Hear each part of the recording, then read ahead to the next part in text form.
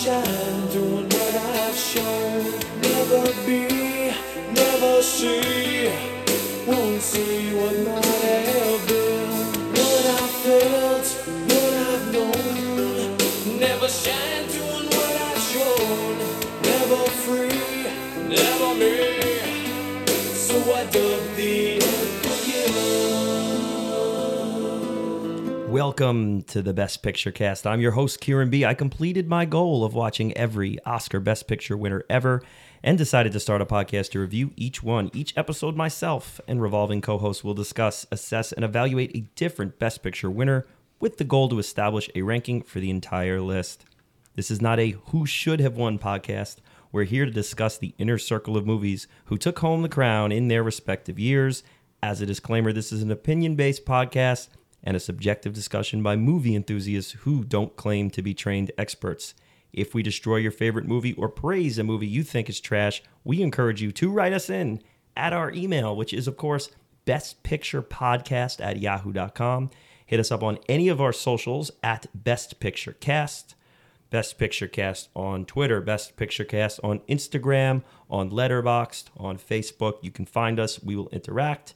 And we're back yet again on a wonderful St. Paddy's Day week here to discuss a movie indeed, and a movie, I'm not going to spend too much time being coy about. I care very much for and am really containing my excitement to talk about here today. This is one I've had on the list to look at for quite a while. The day has come, and we are going to be here doing it. And along to join us are a couple gentlemen I enjoy talking movies with, and the first of them is Grant. Grant C., welcome. Thank you very much for having me. Really happy to be on for one of your favorites, I guess. Yes, I guess we'll have to find out whether it's one of your favorites or not. I guess we'll see. We'll find Stay out. tuned. And we also have a gentleman here who I actually watched this movie with for the first time, and he is Chris G. Happy to be here. Ready to go down to Big Whiskey on horseback and that's right, murder some motherfuckers. Lots of bullets flying in this one, a lot of action, if you will. And we are... by the time this comes out, we should be concluded with our action draft. Oh, congratulations to Die Hard or Terminator 2. Was that still going on? Nothing? I didn't realize. It is, yeah. Okay. That's what happens when all your movies get knocked out, huh? Yeah, there's an asterisk over this particular one for me. By the time this comes out, you can be eagerly anticipating 2 action movie episodes. That's right. That will probably be coming out right after this one. One from Twitter and one from Instagram Island, the Outcast Twist tournament there. The garbage tournament, which I also got knocked out of. I did too. After 2 tiebreakers with Bad Boys versus Man on Fire. Crazy. Wow. Yeah, it's that was a tough one. So wait, Man on Fire. Man on Fire just got in today. Nice. I love that movie. Yeah, that's a Chris G supported. That's a Tony Scott. That's a Tony Scott gem. Yeah. I still got OG Terminator and First Blood kicking around in either tournament. So, but of course, I got Con Air in mind. Your Terminator just squeaked out against Point Break, which was disappointing to me. Which is shocking to me because I thought that was going all the way. It's a bummer. I was such a bummer. Yeah, it is. I mean, Vaya con Dios. Clefs on both sides. I'm not going to battle to New Zealand. This is all dated content by now. You'll know who won by now, and we'll have those episodes ready, whatever it is. It might be Die Hard, might be Terminator 2, might be Terminator 1. Nope. Might be The Mummy. Oh, The Mummy, yeah. We'll see. The Brendan Fraser fan club on... They're always now it's post Oscars. Let's see if they're as ravenous now. It's true. Brendan Fraser got his due. He did. He did indeed. The Oscars were this past Sunday, and we will. We have a new movie on the list here. We do. Everything, Everywhere, All at Once has been added, and it will be discussed in due time. Yeah, I really not in that much of due time. It's going to be a while. Couple of years. Yeah, we always try to wait. We'll wait. Now, as this goes might not along, be able to wait. Yeah, as it goes along, it's going to be harder and harder to wait. We did wait the appropriate time, which is usually 3 years, for Parasite. Yeah. And that episode will be coming up very soon, too. Yeah, that's going to be an interesting one, too. We're going to be dropping that in this season. Kieran, who's on that one? That will be myself, Joey R., Artie B., and Jay Dowski. And as always, with a little asterisk, card subject to change, because Artie B was supposed to be here today, and he's not here. We have an empty chair. So we have an empty chair in his honor. They're decorating. Someone's decorating their bar with him right now, I think. They got a sign on him. It's like Greeley's. So it's a shame. Not sure we would go back and avenge him, but you know, We might. Depends. we'd be like, hey guys, can you do me a favor? Can you I bury him or think it depends on the bar. Yeah, and what the and what the weather looks like too. Usually, I ask you guys what your experiences are first, but I think I'm going to go first with this one because I already kind of teased it. Chris, you and I watched this one for my first watch. It was your first watch? It was my first watch, and it wasn't just my first watch. It was the watch that completed my Best Picture list. It was the last movie I hadn't seen. I'm really surprised that was your last movie. I intentionally picked something I knew I was going to care a lot. It was like the little pot of gold cherry at the on end. top. Yeah, pot of gold at the end of the rainbow here. Okay. If we're going to stick with St. Patty's Day themes. Sure. And yeah, I wanted to save myself one that it was kind of surprising I hadn't seen it yet. So I openly avoided it for like 10 years to get to the end of the list with it. So guess who was supposed to join us that day? Was it Artie as well? And who couldn't make it. So there's that tie-in theme there. Also with us today here is the OG Oliver crew. Yeah, that's right. It was the three of us who did Oliver, an episode that we really like. It's not one of our most listened to episodes, but it was a lot of fun. I think it's a great episode. Yeah, and I'm sure we're all going to love this movie as much as we all love that movie, right? Yeah, well, I think so. Maybe not, though. Who knows? I might like Unforgiven a little bit more. Yeah, possibly. We'll see. But a fun little tie in there, too. But luckily for Chris, there'll be no Billy Joel talk today. Oh, well, you never know. You never know where that beaten road is going to take you. I'm just picturing Why Should I Worry playing as Will Money's just blowing people away. Right. Why should I worry? Throwing his head back on the back of the horse. But another cool little tie-in here is that this is our Oliver crew.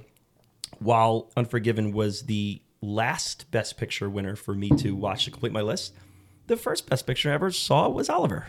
So there you go. Those are the bookends here, and this crew is here to take them there. That just happened to be by coincidence because that was on all the time when I was little. But I want to ask you next, Chris, when you watched it for me that day in quite a snowstorm, I believe it was. Yes, yeah, and it snowed today too. Oddly enough. It snowed today, oddly too, and it also snowed during the movie unexpectedly. That was that's right. They Correct. Had not planned on that, so they had to write it into the movie. Right. So little just the movie pod gods kind of just like shining it down on us a little bit. But Chris, what was your earliest memory of Unforgiven? So this was definitely a me and my dad watch. Probably slightly later because it came out in '92. So whenever it was out on VHS or that was the time. It would be VHS, yeah. Yeah, so probably a couple of years after. So I was probably like early teens. But I didn't remember when I watched it with you. It was like a fresh watch. You didn't have? I didn't remember. Hadn't watched it. It. No, Cool. I mean, honestly, I kind of didn't remember it this time either. I'm watching it. I'm like, I remember. Now I remember all this stuff. It kind of came back to me. But so. Yeah, how about you, Grant? My first watch was a fairly recent one. I think it was only a couple of years ago. Oh, wow. Yeah. It's one of those movies that I feel like in the early 90s is when I started paying attention to movies and the Oscars and things like that. So I was probably aware of it in that aspect. Like I knew who Clint Eastwood was. I knew it was a Western, but I never got around to watching it. And then I saw it was on. I was like, oh yeah, let me just check this out. Yeah, cool. Cool. I like Westerns. And while this was the final one to complete my list, and that was probably, I think, a little before we started the podcast. Probably like four years ago, maybe. It's one I've seen quite a bit since. I've probably seen it at least 6 times. Oh since my I've God, seen it. Yeah, really? Okay. Yeah, it's become truly one of my favorites. Heavy in the rotation. It's one if it's on anything, I'm gonna keep it on and do it, and it's also one that I'll kind of like once a year or so will go out of my way to watch just to re-update myself on it here. So I was very familiar for it in preparing for this thing here today, and looking forward to talking about it. So before we get there, let's talk about what we're drinking here today. And Grant, you went all out, my friend. You're ready to go today. I did. Like you said before, it was St. Patrick's Week. I guess the new thing now is that you have to set up traps for leprechauns for kids. Yeah. Yeah, dude. Is that a thing? I'm dealing with that. Yes. Okay, so we have so my daughter's setting up a trap, and we're listening to like some Irish music, and the song about whiskey comes on. She's like, "Do leprechauns like whiskey?" I said, "Yeah, probably." so she wanted to get whiskey for the trap as like bait. So I didn't have any whiskey in the house. I bought. I took her to the liquor store, and we And she barges in. She's like, "Where's the Irish whiskey?" I'm like, Jesus. Oh, wow. So CPS came. Everything was okay. I explained it.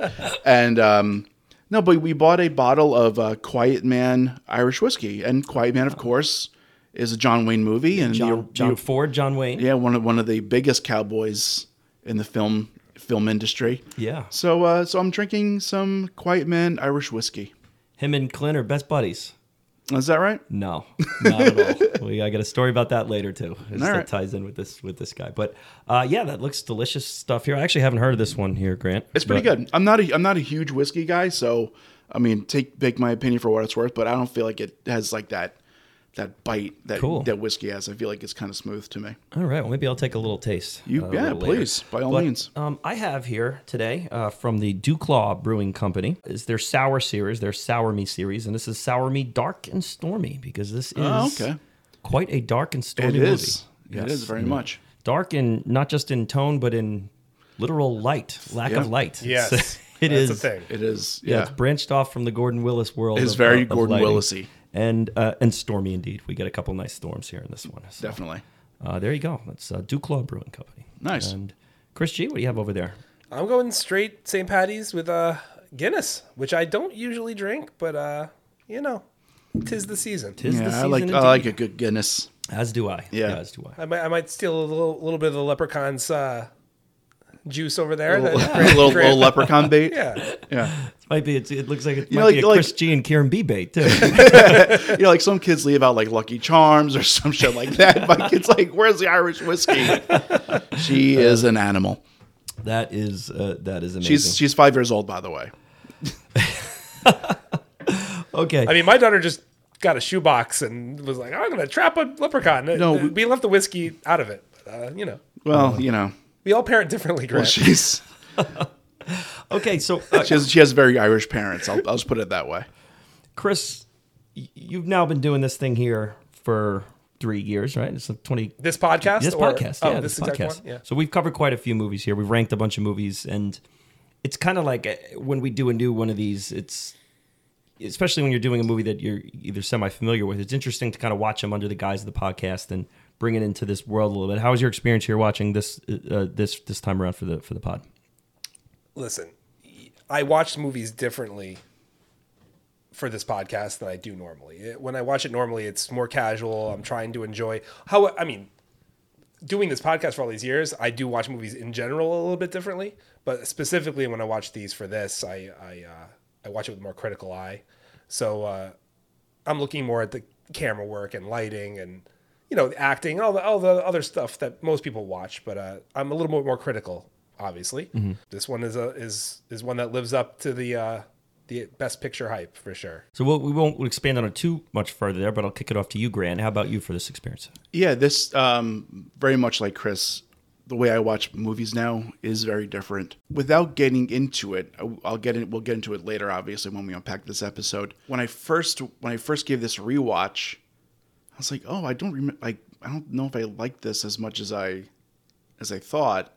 But then it was one of those things where you rewatch it, and the more you think about it, you're like, oh wait, no, this is actually really great. Yeah. Well, I can expand on it later on, but yeah, there's reasons it's contemporary, but it's kind of a throwback to something that's less. Yeah, it's not even that. It's I thought like some of the stuff that was being said, I'm like, okay, well, that's really ham-fisted. And I'm like, no, that's kind of the point. And but we'll get into that. Yeah, and there's a particular character I want to talk about too that my opinion has kind of wavered on based on a similar type of mentality with it. And I'm excited to kick this around and get your thoughts on all these little avenues that this movie takes you on. And, one of the things, because sometimes we use the phrase with some of these, the quote unquote love fest, and sometimes when there's movies, it can be unavoidable, particularly sometimes when we're doing the specialty episodes, we're doing kind of something like an Elf or something like that. Like it's hard not to have fun with it. Yeah. And, then there's like the heavier movies like a Godfather, which no one's coming in to bash the Godfather. So it is in nature going to be a little bit of a love fest. But I thought what we did a good job of is is kind of breaking down what we thought about some of the bigger elements of the movie. Yeah. And that's kind of my goal in this one because you see all these lists that people have of their favorite Best Picture winners, their favorite Best Picture winners of the last 30 years or the last 10 years. That's kind of been a popular one recently. And, I look at that and say, well, there's definitely, I see every so often, there's someone who has Unforgiven nowhere near their top. And what I think the purpose of having a podcast like this is, hey, I'm going to explain my side of it or why I think this is toward the top and what elements of it make it a special movie to me and make it to what the M word is thrown out a lot, a masterpiece.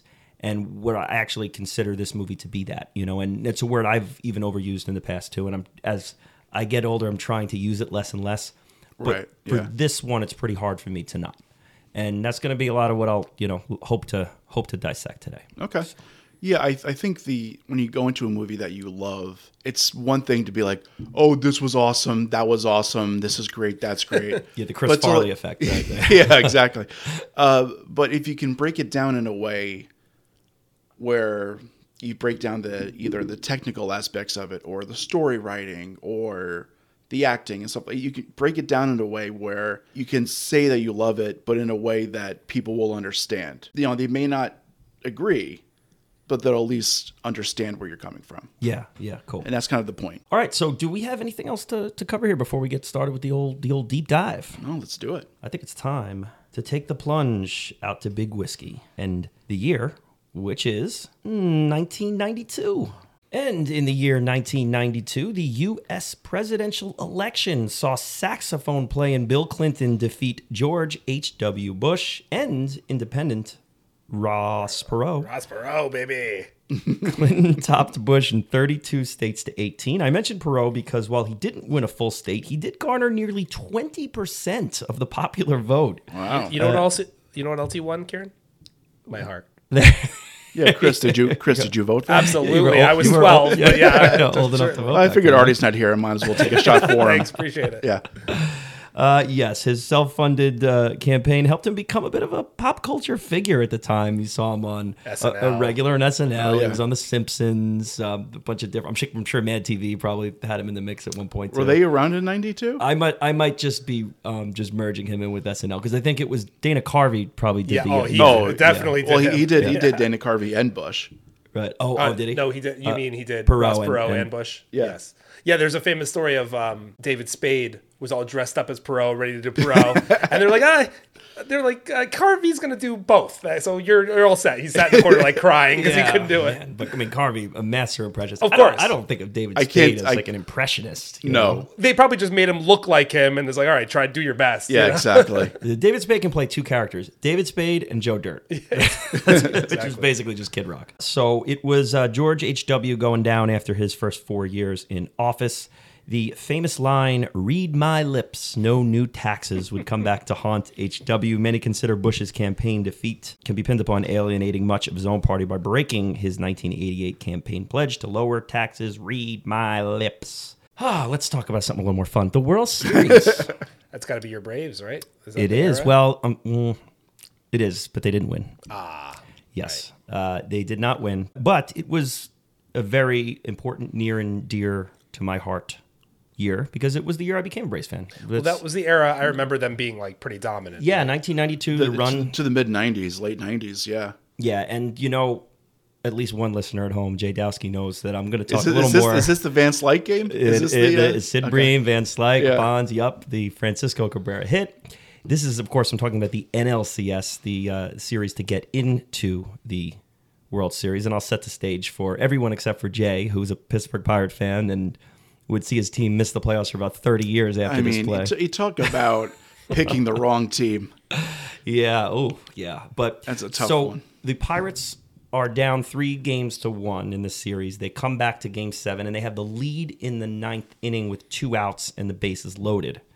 And the Braves have no one to hit except for their third-string catcher, who only got a handful at bats the entire season. I think like 11 to 18 at bats the whole year. And he was their last hope unless they wanted to just have a relief pitcher hit. So bases are loaded. Stan Belenda, I believe, is the pitcher. and Francisco Cabrera gets the base hit to left field out of nowhere. Andy Van Slyke famously had told Barry Bonds to move in, and Barry Bonds gave him the international peace sign, which is, you see my middle finger sticking up now. Bonds played deep, came in to get the ball. The throw to catcher Mike LaValliere was late. Sid Bream slid in safe, and the Braves walked off and went to the World Series there. They would not win the World Series, as you mentioned. It would be the Toronto Blue Jays winning the series. Is that the Joe Carter game? No, Joe Carter is going to be the following year also. So Carter was on the team, but it was... his heroics were let. That's over the Phillies. After. Yeah. That was over the right, Phillies. right. Okay. Yeah, this one they beat the Braves in 6 games. It was Game 6 was in 11 innings too. Game ended on a bunt attempt by Otis Nixon with a runner on third base. John Smoltz was pinch running at third. Otis Nixon dropped down a bunt and tried to beat it out and was promptly thrown out at first base. No good for me and my Braves. However, I'd go on to get a bunch of good years, and they'd win in 95. And, of course, in 2021, I'm wearing the hat here today. Blue Jays were managed by Cito Gaston. Had Hall of Famers Roberto Alomar, Jack Morris, and Dave Winfield on the team. Also, GM Pat Gillick was entered into the Hall of Fame. The Braves Hall of Famers were manager Bobby Cox, GM John Sherholtz, and also pitchers Glavine and Smoltz. Maddox wouldn't join the team till the following year. The Toronto Blues would be the first non-American team to win the World Series. Okay. And they'd win the following year, too. And those are the only years that a Canadian team has won. So now there really only is one Canadian team, and that's the Blue Jays. Sure. So exposed no more. So that is the 1992 World Series. We are headed over now to the #1 Billboard song of 1992. And it's a goodie, a karaoke favorite of mine, if I can get the high notes on that night. It's "The End of the Road" by Boys to Men. Oh, great one. Great tune. Real feel really good. is. Feel good tune. I used to get all the feels back in the day from that song. Yeah, I guess it's not a feel good song. It's not a feel good song. No. It does make you feel kind of warm, though. I remember leaving a summer camp and driving down the road at the end of the summer. You were happy the summer camp was over. No, I was not. I was sad. You're sad, but it's like a warm sad. Well, it was like the song came on the radio and I was emotional. Dude. Yeah. I was like, oh, that's when all my camp friends gone for the year. Sometimes the universe is your soundtrack. That's right. Like sometimes it works out that way. Yeah. Yeah. Yeah, it was like a movie. It definitely was, for sure. Yeah, great tune. And I have to shout out an unbelievable cover of that song by Me First and the Gimme Gimmes. Oh. Chris, you introduced me really? to that Yep. one. Yeah. My guy Fat Mike from NoFX is the bass player for them, and Yep. yeah, a bunch of bands have I think people the in that. Foo one. Fighters guitarist is in there.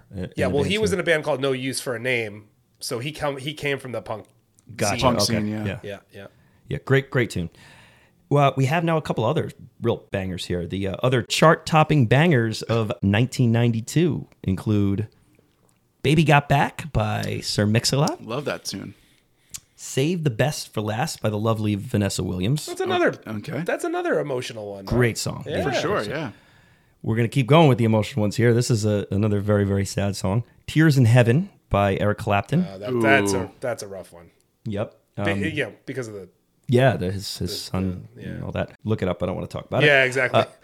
Let's keep it light. "Under the Bridge" by Red Hot Chili Peppers. It's a heroin Another song. uplifting song. That's actually more uplifting than the last one, so it's fine. Right. "Achy Breaky Heart." At least the tempo's a little. that little song's better. still fucking depressing though. That had to be the Billy biggest, Ray Cyrus. That had to be the biggest. It's just depressing because it was actually a big hit. That has to be the biggest country song of that year. That right? was the biggest country for song of the sure. year. Yeah. In fact, we talked about it in our in one of our Right. episodes there, Yeah, Chris. whatever. Was it Misery or? I don't even know. I think it was. It was at your house. It was probably A League of Their Own. Oh, That makes sense. 92. Yeah. "To Be With You" by Mr. Big. It's a good song. That's another good one. Oh, man, what a good year of It really is. crappy songs. 2 more here. "Black or White" by Michael Jackson. Mm-hmm. And, of course, "Jump" by the legends Criss Cross. Criss Cross. Yes. Love that There one. you go. Yeah, the Black and White by Michael Jackson probably hasn't aged. That sentiment probably hasn't aged that well, or has it? I don't know. No, I mean it's about. It doesn't matter. Well, I mean Michael kinda Jackson matters a hasn't little. aged well. I think that's more the issue. Yeah. Right, nothing Yeah. about him has aged well. The music video of him dancing around with Macaulay Culkin's probably not great either, but oh well. "Unforgiven" is the Best Picture winner for the year 1992. It was directed and produced by the legendary Clint Eastwood. It was written directly for the screen by David Webb Peoples. Music by Lenny Newhouse and And Clint Eastwood himself. Cinematography by Jack N. Green, who worked on a bunch of Clint projects: White Hunter, Black Heart, Bird, Bridges of Madison County, amongst others, like Absolute Power. And he did a few BPC draft veterans, too. Is that right? Yes, he did. Speed 2, Cruise Control, in our very first ever Oh, tournament. not good ones. Okay. Oh, no. 50 First Dates, of course, the movie you selected I there. have, yeah. And 40-Year-Old Virgin, the DP Oh, wow. for 40-Year-Old Virgin. There you go. What a Unforgiven to what an 40-Year-Old Virgin. what an odd career this is. That's wild. Yeah. Film editing by Joel Cox, who won the Film Editing Award in this one. He was also nominated for 2 other Clint movies, Mystic River and American Sniper. Art and set direction by Henry Bumstead and Janice Black-Godin. Unforgiven is starring Clint Eastwood, Gene Hackman, Morgan Freeman, Richard Harris, Francis Fisher, Anna Thompson, and Saul Rubinek. Nominated for 9 Oscars, the winner of 4. It won for Best Picture, Best Director Clint Eastwood, Best Supporting Actor Gene Hackman, and Best Film Editing Joel Cox. Was nominated for but did not win Lead Actor Clint Eastwood, Original Screenplay, Cinematography, Art and Set Direction, and Sound. Unforgiven is currently at number 140 on the IMDb 250. And on the AFI list, the first time around it was at 98. And then when they redid the list 10 years later, it popped up to number 68 on the AFI Top 100. It grossed just over $101 million worldwide on a $14.4 million budget. Not bad for old Clint there, who's always a good friend of the budgetary departments. Always gets his movies on time and under budget. Love it. That's probably a good place to start with this is Clint as a director here. You know, he's won 2 Best Picture, Best Directors. This movie we're talking about today, Unforgiven, and $1 Million Baby, a movie we have not covered yet. So he was honored twice, been nominated a bunch of times in between. Certainly an actor's director. Yeah, He's for sure. He's appreciated. For sure. Yeah, appreciated very much by the SAG ensembles of the world. And also, he's someone who's had a lot of nominees out of his movies. A lot of people nominated for Oscars and a bunch of winners too. And can always get the nice veteran cast going. So Yeah, I mean, I think that's from being an actor himself. You know, he knows how to let these guys cook when they want to or when they need to. I think a lot of directors that didn't come from acting can try to get too involved in the performance aspect of it. Yeah, I feel like a lot of directors don't trust actors. Right. Or they're so obsessed with their vision. Or they have exactly. That like they want people to do it exactly how they want it. And Clint's like, no, it's your character. Yeah, like, you do it. You do what you think. Yeah. Like, I'll give you notes here and there, but like this is your realm. I'm doing this other stuff over here. Do your thing. Yeah, and you can't really argue with it because a lot of his movies are really good. Yeah, but I mean, there's also guys like Tarantino that are like, no, you have to say it exactly how I wrote it. And yeah, Billy Wilder being another one. There's plenty of those guys too. Fincher, God. Kubrick. Yeah, but those are people actors hate. I mean, they didn't enjoy working with. It depends, right? Because I feel like there's some actors that or Fincher, like Brad Pitt works with Fincher a lot. Yeah. People work with Tarantino all the time over and over again. I guess it depends on the actor, if you're okay with it. Yeah, or if that's something that that brings out a better performance in you, great. But like there's some actors that just can't stand it and don't react well to it. You know? Yeah, and in hearing Clint explain a little bit about what made him become a director and why he is the way he is with it is he started in a very genre-based world in Westerns. And Westerns, while he was going through them, he was on Rawhide, which was a TV show for years, and then started getting, not typecast, but kind of put into that world. Right. And he said all of the directors of Westerns back then, they all had a style that was very cookie cutters, the same way. This is what Westerns are. This is how Westerns are. This is the genre. Get used to it. And he would have tons of suggestions about, but let's do it this way. And they're like, no. We're making a Western today. This is how we do it. Yeah. So, well, what if the character does it? No. And no one would ever listen to him. So when he started doing it himself, he started implementing some of the ideas and really kind of saw a breakthrough in some of these late pieces for a genre that was kind of dying, if not dead. By the time Clint started doing them again in the 70s. For sure, yeah. And, that's kind of how the creative process can develop too. It's like you you're stifled for all these years. Then you finally get an opportunity. And it's like, all right, let's open this up to the people on the set. No one listened to me then. So now how about I listen to this guy? We'll talk about Richard Harris's character later in this, but he had a lot to do in creating English Bob and some of the big parts of English Bob. And it was because Clint let him kind of run with it. I don't remember the story verbatim, but I heard an interview with Sam Levine, who was one of the Inglourious Bastards. And it was like the first Bear Jew scene where like the script was written a certain way, but then Quentin was like, okay, well, like try this, try that. And they kind of like worked together. Sam and like the main German that gets his head bashed in. Yeah. To like, okay, well, if he does he told the German to like do something else and left it up to Sam to like react in a certain way. And it's like, well, if that works, we'll keep that. And if it doesn't, we'll just use what we got. Yeah. So it's good to, I feel like something this big needs to be collaborative. Definitely. It has to be. Yeah. Definitely. And on top of that, in this was a script that was bounced around for quite a while. I think A long time. it was originally going to be Francis Ford Coppola directed. Yeah. And he was going to do it with John Malkovich, or he wanted Malkovich, to? yeah. And That could have been weird. Clint got wind of the script. Yeah. And wanted to do it, and Coppola had the rights to it. But when Clint was calling about it, it had just expired the day before. Oh, okay. And he's like, "Oh, it's open? Pfft, let me buy it." But he wasn't old enough yet. He wanted to age into the role a little bit. That makes so it sense. sat on the shelf, collected some dust, then he dusted it off really at the perfect time. Yes. Because if you took it like 92, Westerns had kind of gone away. No one's doing Westerns in the 80s. Well, I mean, this is not to jump ahead, but this really is an anti-Western, Right. in a lot of ways.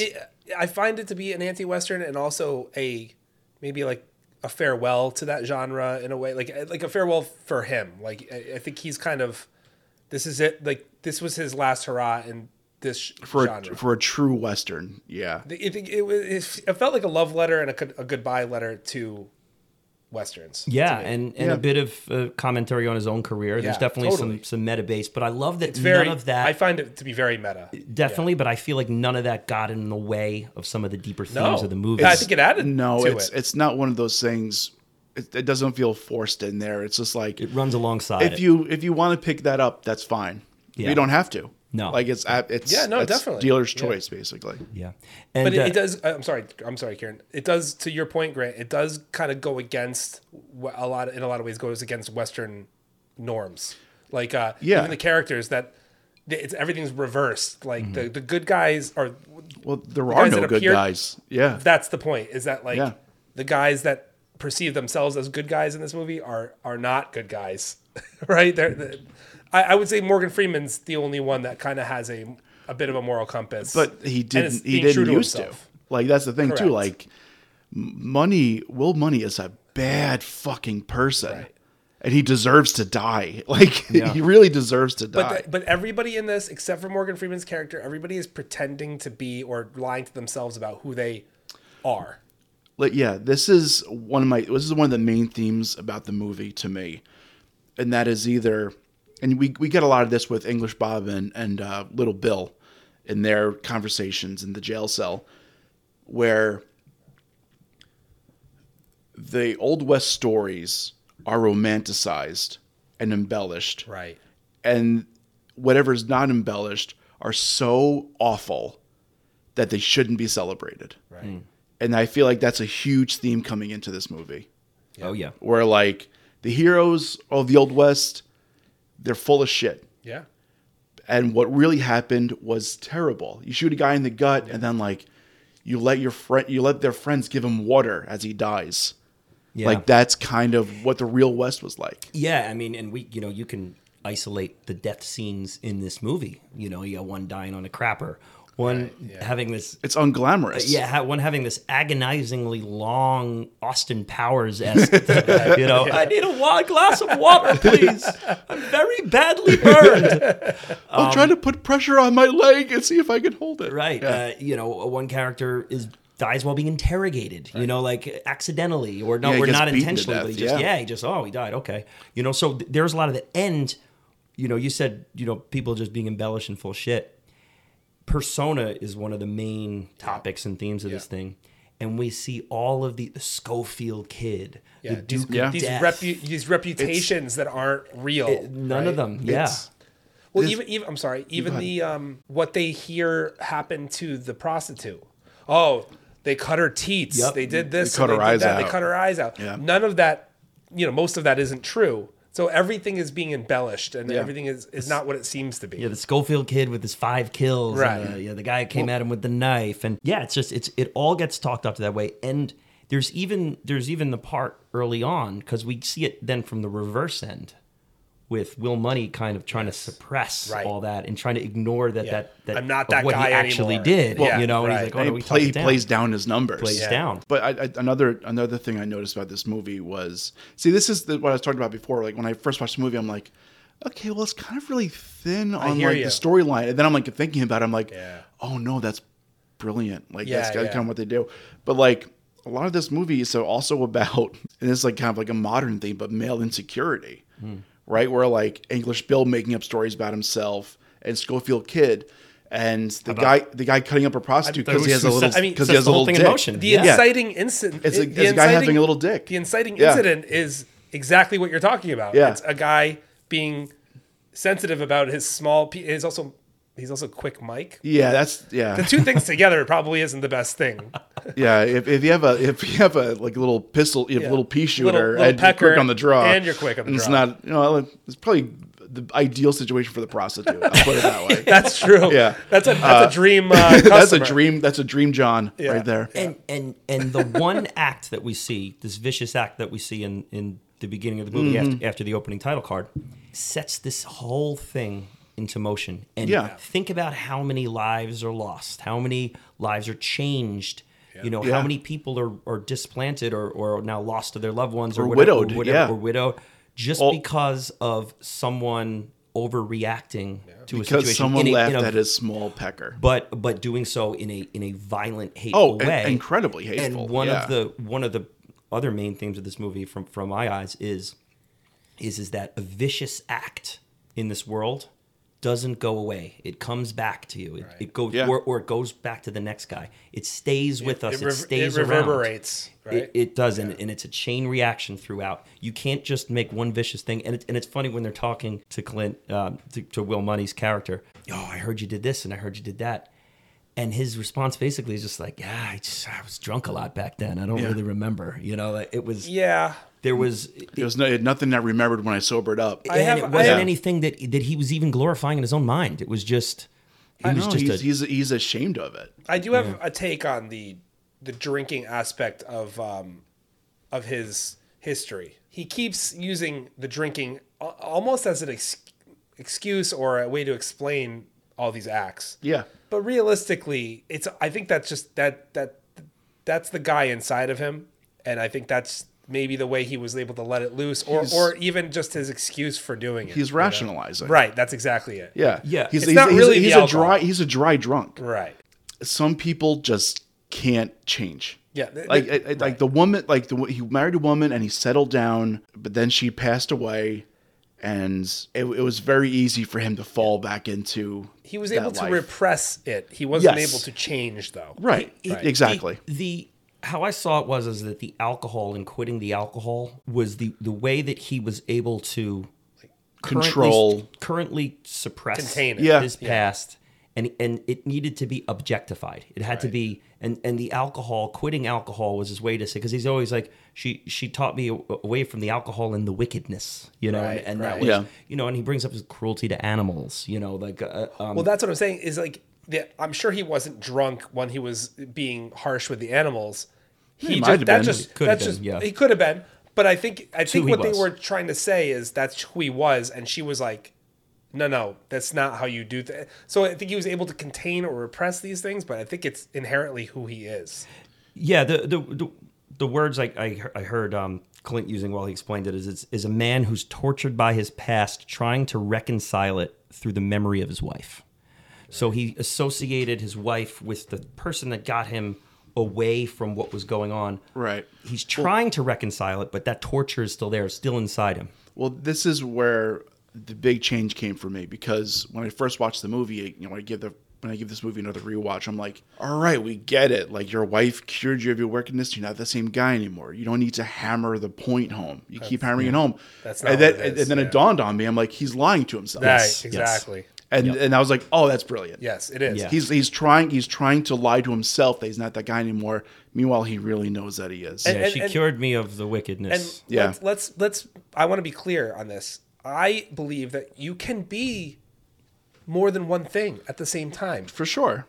That part of him is in there, and I think the part of him that's trying to be a decent father and a decent human being, that's also him. You can be two things at the same time. Yeah. I mean, as far as we know, he goes back to his kids and he doesn't do anything like this ever Correct. again. Yeah. As far as we know. Yeah, I think he's both of those people. Everybody can be. You can compartmentalize it. Sure. There is the moment though, and I guess let's put a I want to talk about the end as a whole in a larger form. Yeah, so I don't want to go into it. It was just like we'll bookmark it there Okay. because there's definitely a lot to say on that on that too. But I do want to say about the opening and closing title card scenes, just because this is a topic that we've talked about here much. The script itself was written by David Webb Peoples, and Clint actually, who really liked the script, normally will have like the red marks on the script where he wants things changed. And he submitted this one. There's really no red on it. It was like, the script is that's cool. What it is. The only area where there was red was in the beginning, in the end. Okay. And he said, this can't be voiceover. Oh, okay. So the title cards were supposed to be voiceover. And he went, no, we want a long shot. Yeah. We want a little music, and I want it to be a title just a card. little Star Wars text crawl. I mean, it's great. That's all it needs. And it's not like in a galaxy far, far away. It's like she was a comely young woman. Yeah, and it's kind of it's very little cryptic. It's very folksy. Yeah, it's but yeah, like it's better than. I feel like that's better than Sam Elliott. He's giving like a voiceover. You know what I mean? Like the voice of the Old West, Sam Elliott. Listen, we love that, and that's fine. She was a comely young woman. She was a comely old woman. And her mother would have preferred she married one of her many suitors. She died of smallpox in 1978. I mean, listen, I love it in The Big Lebowski. It's the best. It's my favorite. But it part works. of the It works in movie. Lebowski, like because Lebowski's such an absurd movie. Yeah. You thought it was Dad? I always loved it was you. Okay. Yeah, so I just thought that was cool. It's like, I don't have any notes except for this one. No voiceover, I think please. the genius of this movie is its simplicity. Like it doesn't try to do. It's a very too simple much. movie. And I think, Grant, I kind of understand exactly where you were coming from, because on the surface, on the face of it, it's easy to be like, this is pretty like Condescending. rude. Yeah, like it's pretty basic. If you look at it that way, you can be like, this is pretty basic. But like if you really look at it, it's actually it's perfect the way it is. Yeah, and it's also kind of as straightforward as it is. It's also kind of wonderfully complex because, and this is one of my favorite parts about the movie, is that you can see every character's wheels turning. Whether it's Morgan Freeman, whether it's Schofield Kid, whether it's Little Bill, Saul Rubinek, they're all reacting and listening and seeing what's going on and processing how that affects them, what they'll do. And they're trying to make the most of it. They're trying to make the most of it, see how what their next move should be. God, it sounds so simple, but it's hard to get that to come across in a movie without a character just being, this character's here for this purpose, this person's here to explain this, and that's all they are. Even Strawberry Alice and Delilah, they're constantly evolving with the story. Yeah, Skinny the bartender. Even just like, man, that first scene of them with the two guys tied up and them working out how they're going to handle this. Yeah. Like that's pretty good writing. I'm going to find him, Alice. Yeah, you guys are really generous. Skinny the bar. I mean, he's a pimp. I mean, that's what I would call him. Oh, right? He very much is a pimp. But that's how that was back then. Where, he may bartend on the side, but pimping is his main game. That's his main. That's his main source of income. Yeah. Yeah. Bartending is his side hustle. Yeah. Well, pimping certainly ain't easy in this movie. It ain't easy. No. I mean, really, Alice is the one that's really in charge of everything, but like just not on paper. So Bill doesn't listen to her. Yeah, played by Francis Farmer from Titanic. Francis Fisher from Titanic. Francis Farmer is somebody very different. Francis Farmer will have her revenge on Seattle. Exactly. Okay, I don't know what that is. It's a Nirvana song. It's a Nirvana song. Yes. Okay, I'm just comforted in being sad. Oh, it's a great song. It is a good song. We talked about her in in Titanic and her vicious eyes in that. Yes. And they come back in a more of a protagonist way in this. It's a very similar role, though. I feel like it's no. I mean, no, but like she's very much the antagonist I think in it's Titanic. the opposite of that character. there's part of me though that like It's her face. Well, it definitely is her face. Yeah. But part of it is like she doesn't in Titanic. She doesn't listen to her daughter about what she wants. In this movie, she doesn't listen to Delilah about what she wants. Yeah, I was like, I want the horse. Yeah, she's like, I'll take. I was thinking that. Yeah. Like, take the fucking horse, dude. Yeah, Like, like at the very least, you could sell it and make like Right. $400. that's probably more money than she could ever make. you Yeah, know, but like, and that's I don't even know how to articulate because because watching this, you're like, okay, well, this is definitely a theme, but I don't know how to articulate that where people are defending a victim in such a way, but without consulting the victim of what they want. right, I don't know how to articulate that into one or two words, right. but that's definitely like that's definitely a problem. Like yeah. it's Yeah.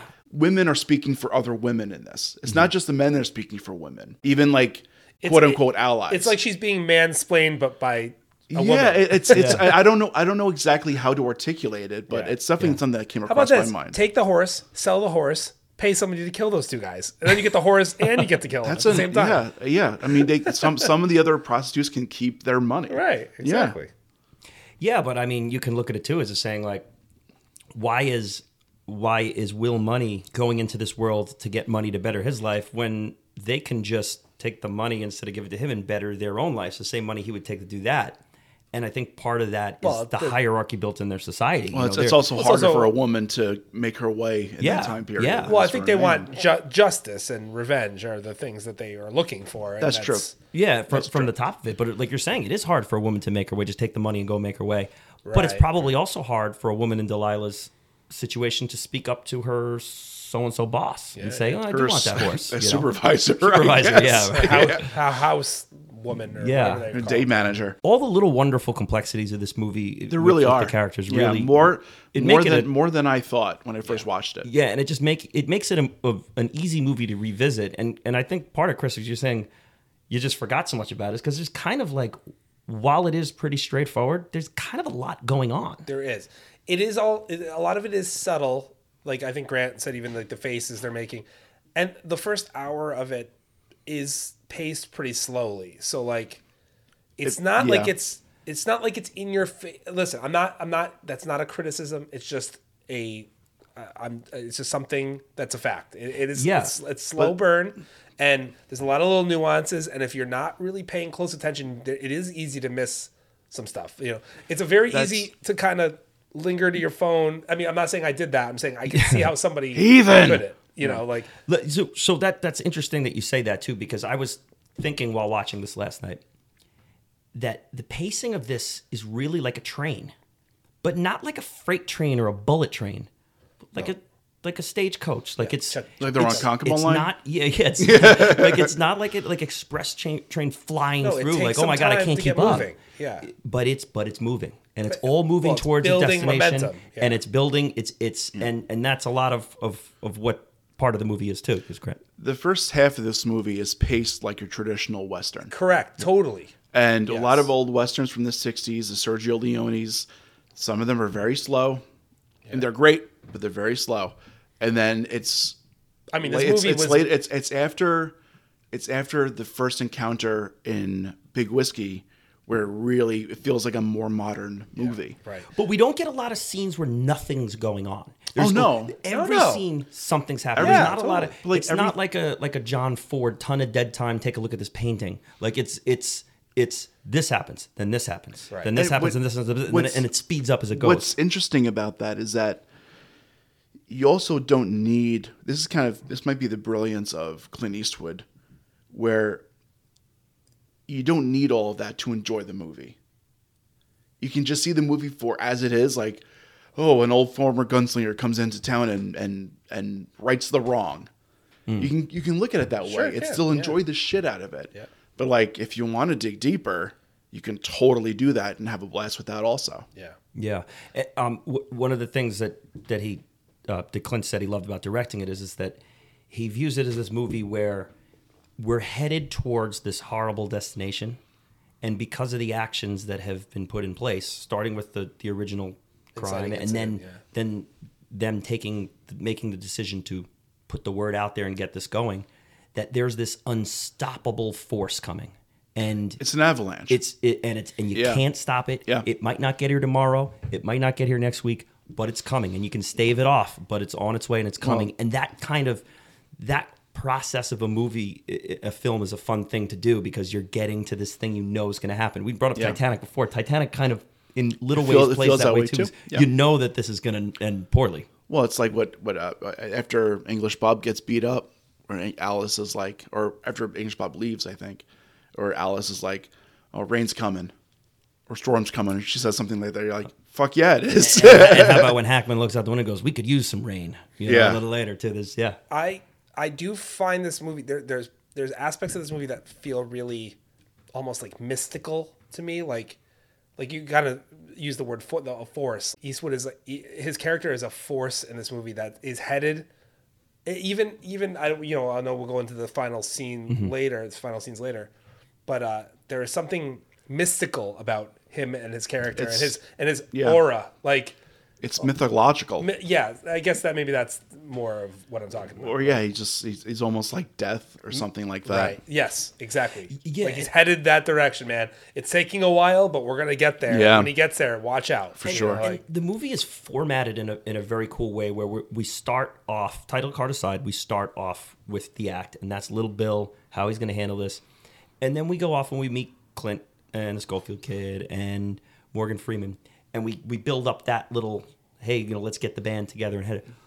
But then we stop and we go back to Big Whiskey, and the movie just leaves the other stuff aside. We don't, we're not cross-cutting. We're not. They're just on horseback. Yeah, we're now in this Little Bill, this English Bob set piece here, where it's Duck of Death. Little Bill versus English Bob, and what's going to happen. And man, every single time this part of the movie gets me. I love it. Always drawn into this. It's when it starts off in the train, it's like, well, who the fuck's this guy? And or he's talking shit about maybe if you guys had a queen or a king instead of a president, you wouldn't be so inclined to injure them. Yeah, the whole talk about why it's so easy to, or why kill a president. It makes so much sense to shoot a president but not a queen or a king. Yeah, is just kind of this hilariously insane section. Well, it's a really obnoxious thing to do. This is an insecure man. This is male insecurity where he puts on airs to make himself feel more important than he is. Yeah. Well, it's also that's a very British fucking thing to say. Yeah. That's how they feel. Listen, it's St. Patrick's Week. Fuck the British. Richard Harris, the great Richard Harris, and we'll talk about him in another Best Picture winner. He's in Gladiator. He's he's Joaquin Phoenix's father. Dad, yeah, right? the dad. Oh my god, that's awesome. Okay, so what did you guys think about Saul Rubinick's character? How do you feel about the character itself? I like the character a lot. You love it. Absolutely love it, and I love it more and more every time I see the movie. Okay, so I did not appreciate it early. I don't understand the point of the character. I like the performance. It's not that. I'll tell you why. I'll tell you why it's necessary. Okay. Because of everything I said before about the stories of the Old West being bullshit. It's bullshit because of guys like him. Because he's guys that have no business being in these gunfights, being near these people, glorifying this violence and glorifying these murderers for profit. For profit. Yeah. So if it wasn't for guys like him, there would be no Good and Bad and the Ugly. There would be no Once Upon a Time in the West. There would be none of these properties. And not only do they have no business being there, but they often never are there. And this guy it's all secondhand to be there for this. And how does he react? Well, first we see him graphically piss his pants. We get to see him get a gun handed to him and have a decision to make with the gun. And I love that scene. He doesn't scene. handle any of it really very well. But he hops from character to character, trying to see the truth to the very end when he goes, well, wait, so which order did you kill him in? This guy, that guy goes, I'm not sure, but I can tell you who's going to be last. He just like somebody that just hops from girl to girl that's hotter. Yep. Something like that. Yeah. He's like, okay, English Bob is okay, he's not as badass as Little Bill. So he hops on Little Bill, and he's like, "Oh, Will Money's really the badass. So like, let me interrogate him." And his cockiness behind each guy until he moves on to the next guy. Like, Oh, he's a crony. Yeah, and he's behind. Well, like, he's behind. He flicks the coin. Keep Oh, the that change. made me so mad. He's such a fucking punk.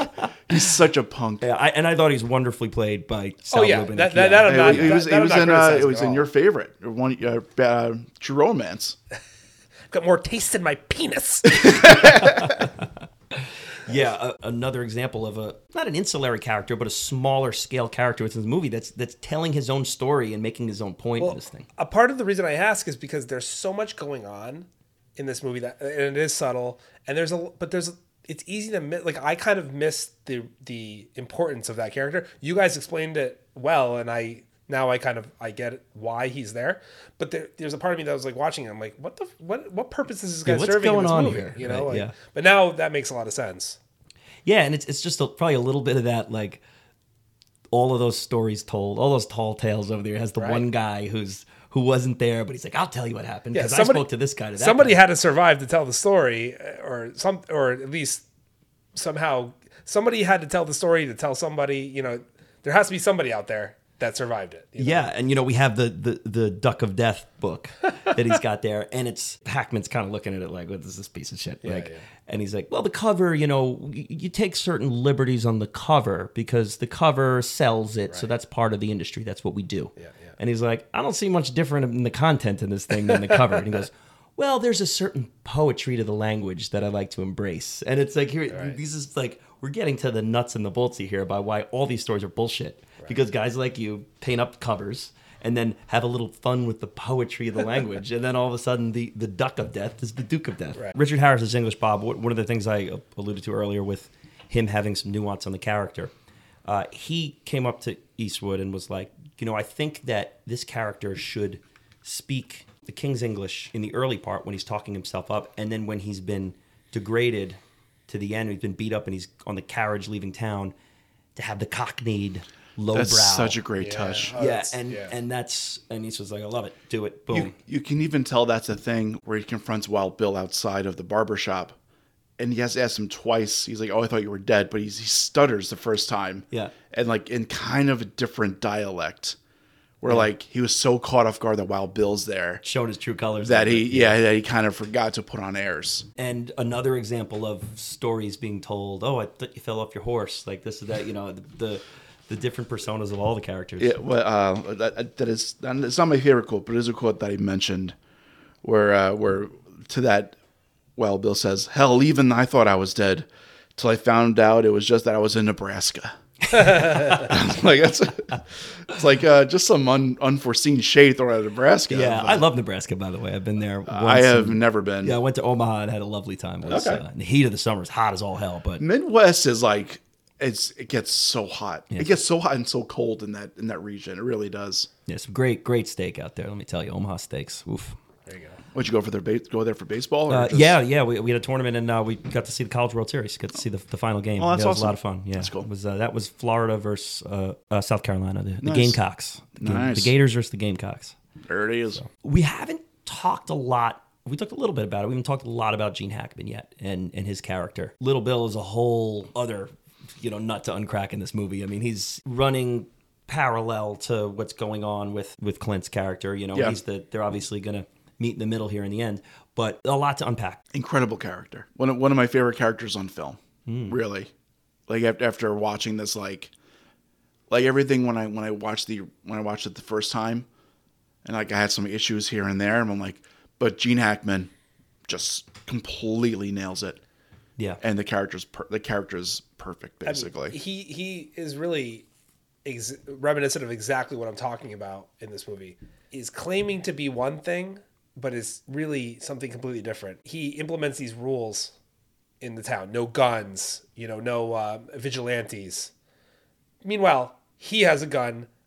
Honestly, he's worse than any vigilante that'll come into that town. He's a big bully. He's building this house badly. He's amazing. He's trying. Amazing. He's trying Another to male build, insecurity. He's trying to be this Amazing. thing that he's not. Right. He's trying to show a facade of this person that he's not.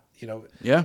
Again, another character that's not who he says he is, or or isn't what he's trying to be. There's also this air of these characters loving to be alongside violence and loving to be associated with violence, but none of them really able to grasp the reality of it. Right. You know, whether it's the guy, All the sheriffs. yeah, all the guy- law. Oh yeah, they're all the guy- useless, they're right? arguing over whether they'd rather get shot in the warmth or the cold. It's like, dude, you're gonna be dead. I mean, I'd rather get shot when it's warm outside.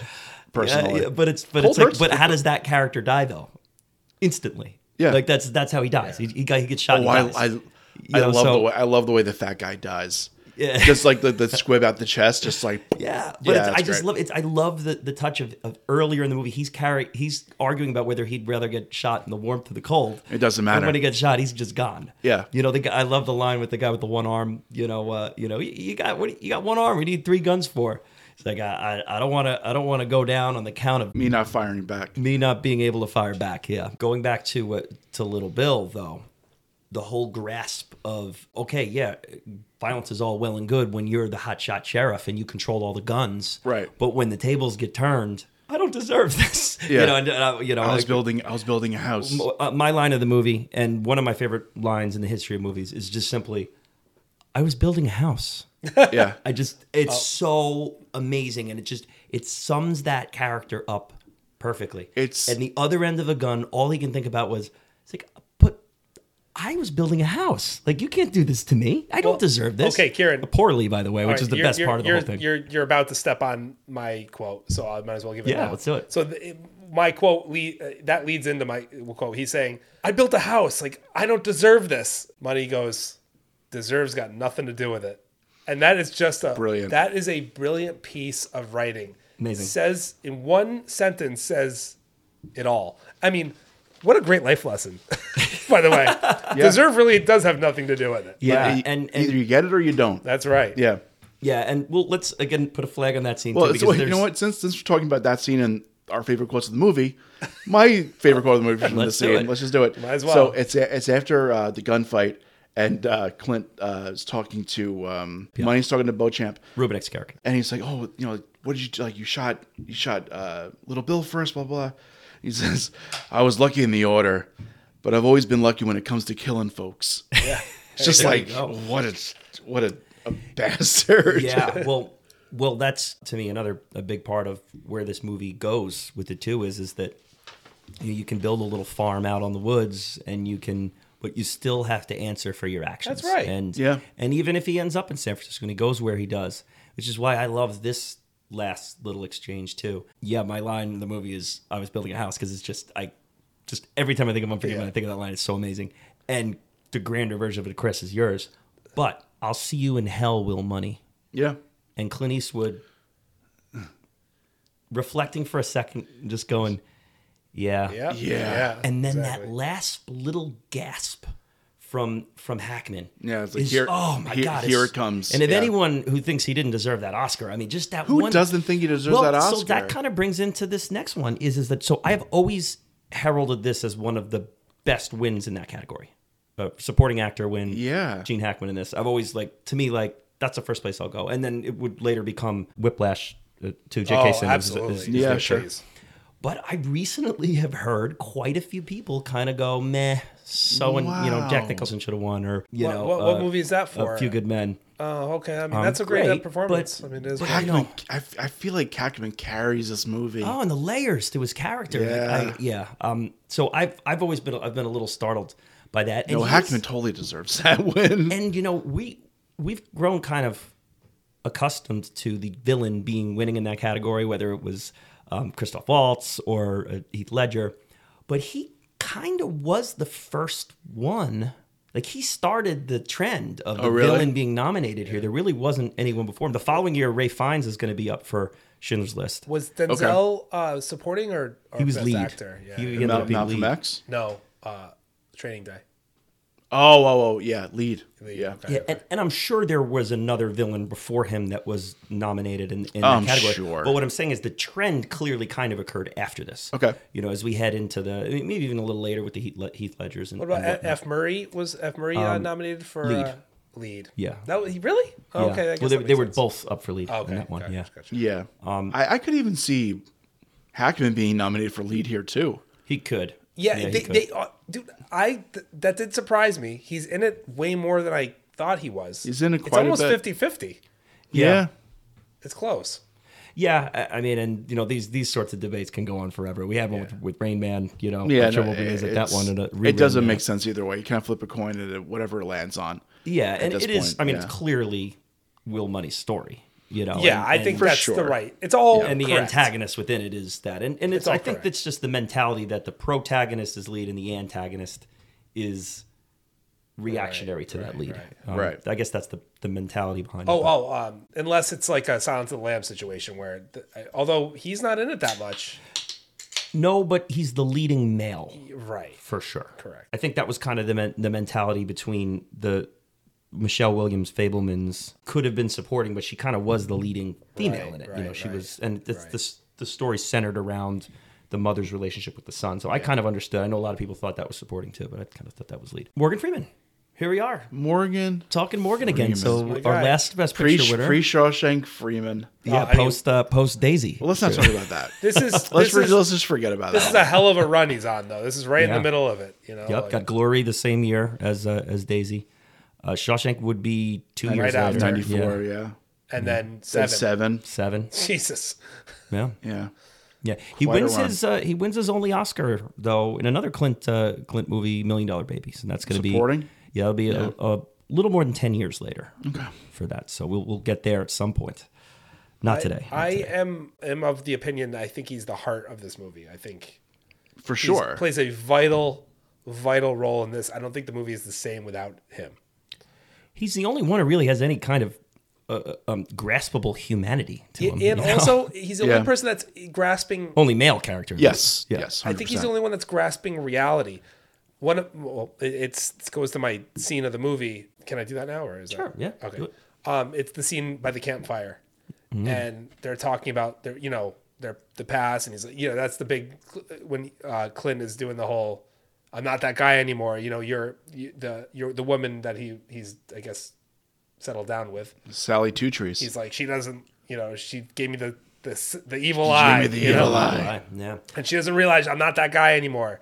And he's kind of like, if you watch it closely, Morgan Freeman, he's doing a lot with his face. He's kind of like not rolling his eyes necessarily, but kind of reacting in a way like, come on, dude, are you serious? Like, Yeah. his performance is unbelievable. And he's grounded in reality where none of the other characters really are. Like, Yeah, and speaking of Sally Two Trees, talk about a character who doesn't have a line, but you zoom in on her face, looking at the barrel of the gun and telling its own story. That's what I'm talking about before, about seeing the character's wheels turning. That's a character who doesn't even have a line, and she has her own story to this movie. She's the one checking in on the kids or whatever the kids are. I guess we'll get to that in the nitpick. oh, yes, we will. Talk This, about CPS coming. this is something that dawned on me yesterday after watching it a second time. I think Sally Two Trees not having any dialogue, and really any Native American character only having one line of dialogue in this movie is a deliberate. We talk about the Old West and how they're heroes and they're kind of full of shit or they're kind of remembered. The Native Americans don't have a voice when it comes to the history of the Wild West and how the West and the Old West and things like that. And I think this was I think them not having any dialogue was a deliberate. That's a great observation. Was Grant. Yeah, a that's great. deliberate choice to not give them a voice, to symbolize how throughout history they don't have a voice when it comes to forming all of this. That's also probably something that wouldn't happen in 2023. Like, Yeah, probably not. You're not going to put a Native American in a movie and not give them lines. Like, that's just not. Yeah, but I feel like this was and essentially You wouldn't like be allowed to be subtle about it. Right. yeah. Exactly. That's This, what I mean. Yeah. This almost in a way was like a Clint Eastwood protest yeah. or something like that. It was. I would like to think that that's I think what was that's- happened. I think What was that's deliberate. on point. Yeah. Because in Outlaw Josie Wales, which is a movie from prior decades, he was one of the first directors to put a character who had a voice. Okay. Who was a main character, who had a perspective about what was going on and was involved in it. And he was one of the first to do that in the Western genre, and he made a point That's awesome. of that. So this is, I think you nailed that on the head there. Morgan Freeman's plight here is, God, it's a heartbreaking thing that you go through every time you see this movie, and learning this is kind of the one guy who can really be redeemed here to some degree. But much like a lot of this movie, no one is safe for the tornado of fate that is occurring here with this thing, and we're constantly reminded through nature too, whether it's the rain is coming. The snow out of nowhere, which even, that's talk about a happy accident, that wasn't even planned for. Now we have that in the mix too, which is a nice little change of palette, even if it is unintentional, it's part of the canvas, it's part of the art now. And that rain, man, trying to build the house around the storm, we really could use some rain. And then he's got a house that's just leaking everywhere. Maybe we should hang the carpenter. Carpenter probably by the death stair. I'm running out of vessels. Receptacles. Receptacles, that's what it is. I'm running out of receptacles. But, the moment with Freeman with the rocks on his back, he's, missing my roof, I'm missing missing my bed. The constant reminder that, he has a home. And nature here is gonna outlast you guys. It was here before you, it'll be here after you. Well, it's also in the way of like, no one escapes what's coming to them. Right. Ned doesn't. Little Bill doesn't.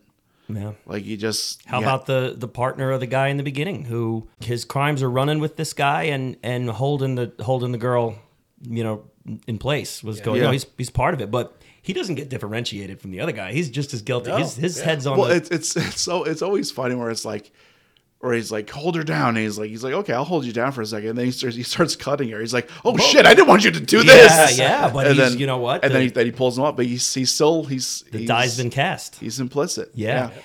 This was a wonderful little touch, a horrible little touch, but a wonderful little touch I noticed this time around too. And I was just like, oh, geez. Because I always go back to that horse scene, and where he tries to give the girls the horse and they don't take it. And, my focus is always kind of, just take the horse. Like we were saying before. Yeah. But they don't. They shoo him off. In his death scene, do you know who goes first? The horse. The best of the bunch. The horse was, she's no She ain't mangy. She ain't mangy. She's the best of the bunch. Yeah. And she falls and breaks his leg, right? And she killed his horse, breaks his leg. And I didn't realize it was the crawls same off. horse. Yeah. So the best of the bunch always goes first. Is kind of how another just like a little kind of minor touch to that. Oh boy, this is the kind of movie where you just bounce all over the place. I know. There's no other way to do it. Let's go for it. Okay, so I want to talk about this this big set piece in the middle of this thing, this jail scene. With Little Bill and English Bob. Boy. This is, we're jumping the guns on all of our scenes of the movies here, because this is my scene of the movie here. This is specifically the give it to him. Yeah. Oh, that one line. Oh boy, give it to him. It's like, I'm not joking around anymore. Now I'm serious. And then he only blows up the 6-shooter with 5 bullets, so he knows that his next shot is going to be blank. Yeah. Oh my god. So Kieran, let me ask you a question. You're in English Bob's situation. Okay. You're being handed the gun. You don't know if there's bullets in it or not, right? It sounds like if I'm English Bob here, I don't have a great history of shooting, so I might want to. But you are, from past podcasts, I know you're really good at dodging bullets. And I'll have some bars to block them. That's what I was thinking. You can move. Yeah, the nice 1-inch diameter bars. Well, a lot of my ability to dodge will have to do with like running around. So in a cell, I can't zigzag really do is that. hard. Yeah, the zigzag. Cell. Yeah, it's all about the zigzag. The apocalypto zigzag. But you have the bars to contend with. They could also ricochet and hit you anyway. So there's that. True. Yeah. So I'm probably gonna leave the gun aside. Yeah, I think you made the right choice. And I also think that English Bob knew that, like, in a gunfight, Wild Bill can completely take me. So I'm just not going to. Little Bill. Yeah. You called him I've almost done that a couple times. Wait, what do I call him? You've been calling him Wild Bill. I might have done it too. Yeah. Well, Wild Bill Hickok was a real fucking cowboy. Totally. So Little Bill, he totally knew that Little Bill would completely take him in a gunfight. He was going to get him. Yeah, would have killed you, Bob. Oh, then like the 5 bullets clanking to the floor. Yeah. And then Bob's like, just all bloodied. I think he made the right call. I think that not shooting him was a smart move. 100 or not grabbing the gun was a smart move. Self-preservation. Yeah. The Duck of Death stuff is great too. Duck Guy says. I've never heard that line be so scary before. or just Gene Hackman, like this huge, like I don't know how tall he is. I feel like he's like 6'3". he's a big guy, yeah. Like he's a huge guy. Duck guy says, like, okay, yeah, it's Duck. Great line deliveries there. Hackman is another one of those guys who manages to play himself, and yet himself works in every movie he's in, just like Jack. Yeah. Kind of just like Clint. I was just going to say and that's that. where I'm going to go next here. What do we think about Clint as an actor? And I guess we'll just, for the sake of this conversation, let's talk about his performance within this movie as opposed to the grander conversation. Because I know there's a lot of different takes on that, and Chris, you're one who tends to have one. But let's talk about this movie as a whole, and we'll. Grant, you want to start? Yeah, I'll go first. Do I think he's great in this movie? No. Do I think anyone else could have done it? No. I think this part was excellent for Clint Eastwood. Do I think he's like perfect in this movie? No. But he's completely in the positive. He's in the green. Yeah. When it comes to rating his performance. Oscar nomination appropriate? Nomination, yeah, it's I don't know who missed out that year. Mm-hmm. Nomination's appropriate. I feel like Win would have been too much. Okay, yeah. Chris, who you've been critical of him in the past, so he's not a good actor, generally speaking, in my opinion. The guy has one note, and that's what he does. Yeah. In this movie, it's fucking perfect. It works. It's great. Even the way he chooses to shoot himself and light himself, and they use the brim of the hats really well to shade the lighting is beautiful.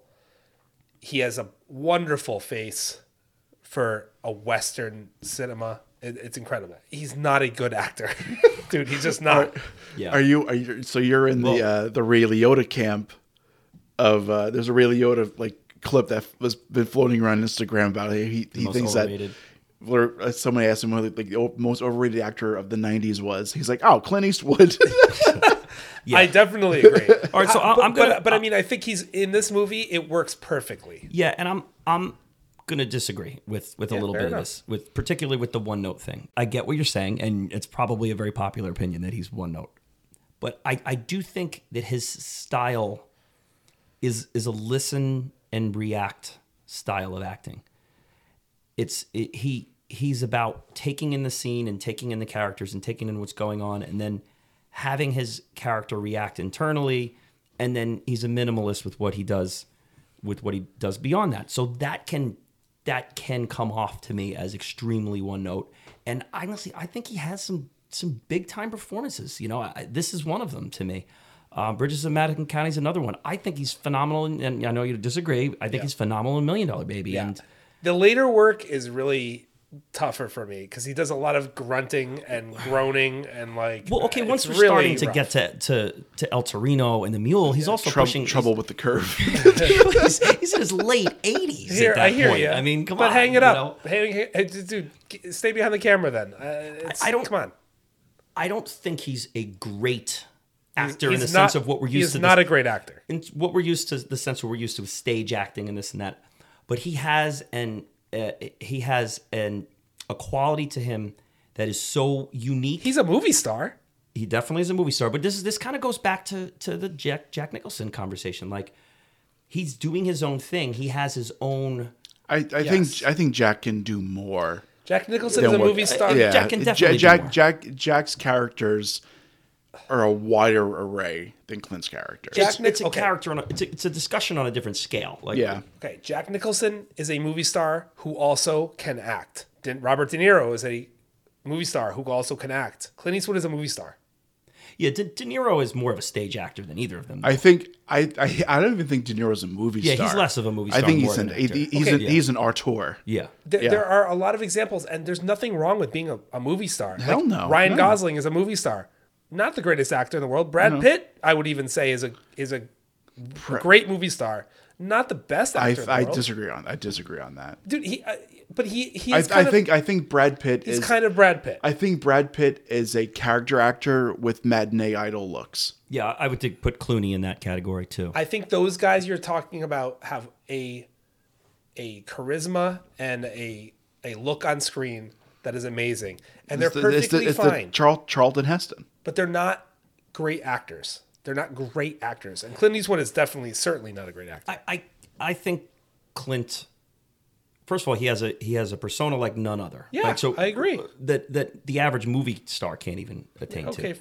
maybe. But he can he can find this channel of emotionality within the story. And I've seen him do it a few times. I feel like he's underrated. I feel like he's underrated and doesn't get the credit for that step back and react internally style of acting that isn't flashy, that isn't showy. And he is kind of a target out there because he's, Dirty Harry and he's, and Good, the Bad, and the Ugly, one of my favorite movies of all time. That I would not put in as one of his best performances. No. I think he's very much a movie star in that. Like Yeah. you're saying, like he's just, he's Clint Eastwood, but that's part of what helped yeah, him and become also, who he is. I'm not trying to shit on movie stars. I love them. We need them. You Yeah. know, but I think there is a stark difference between a great actor and a great movie star.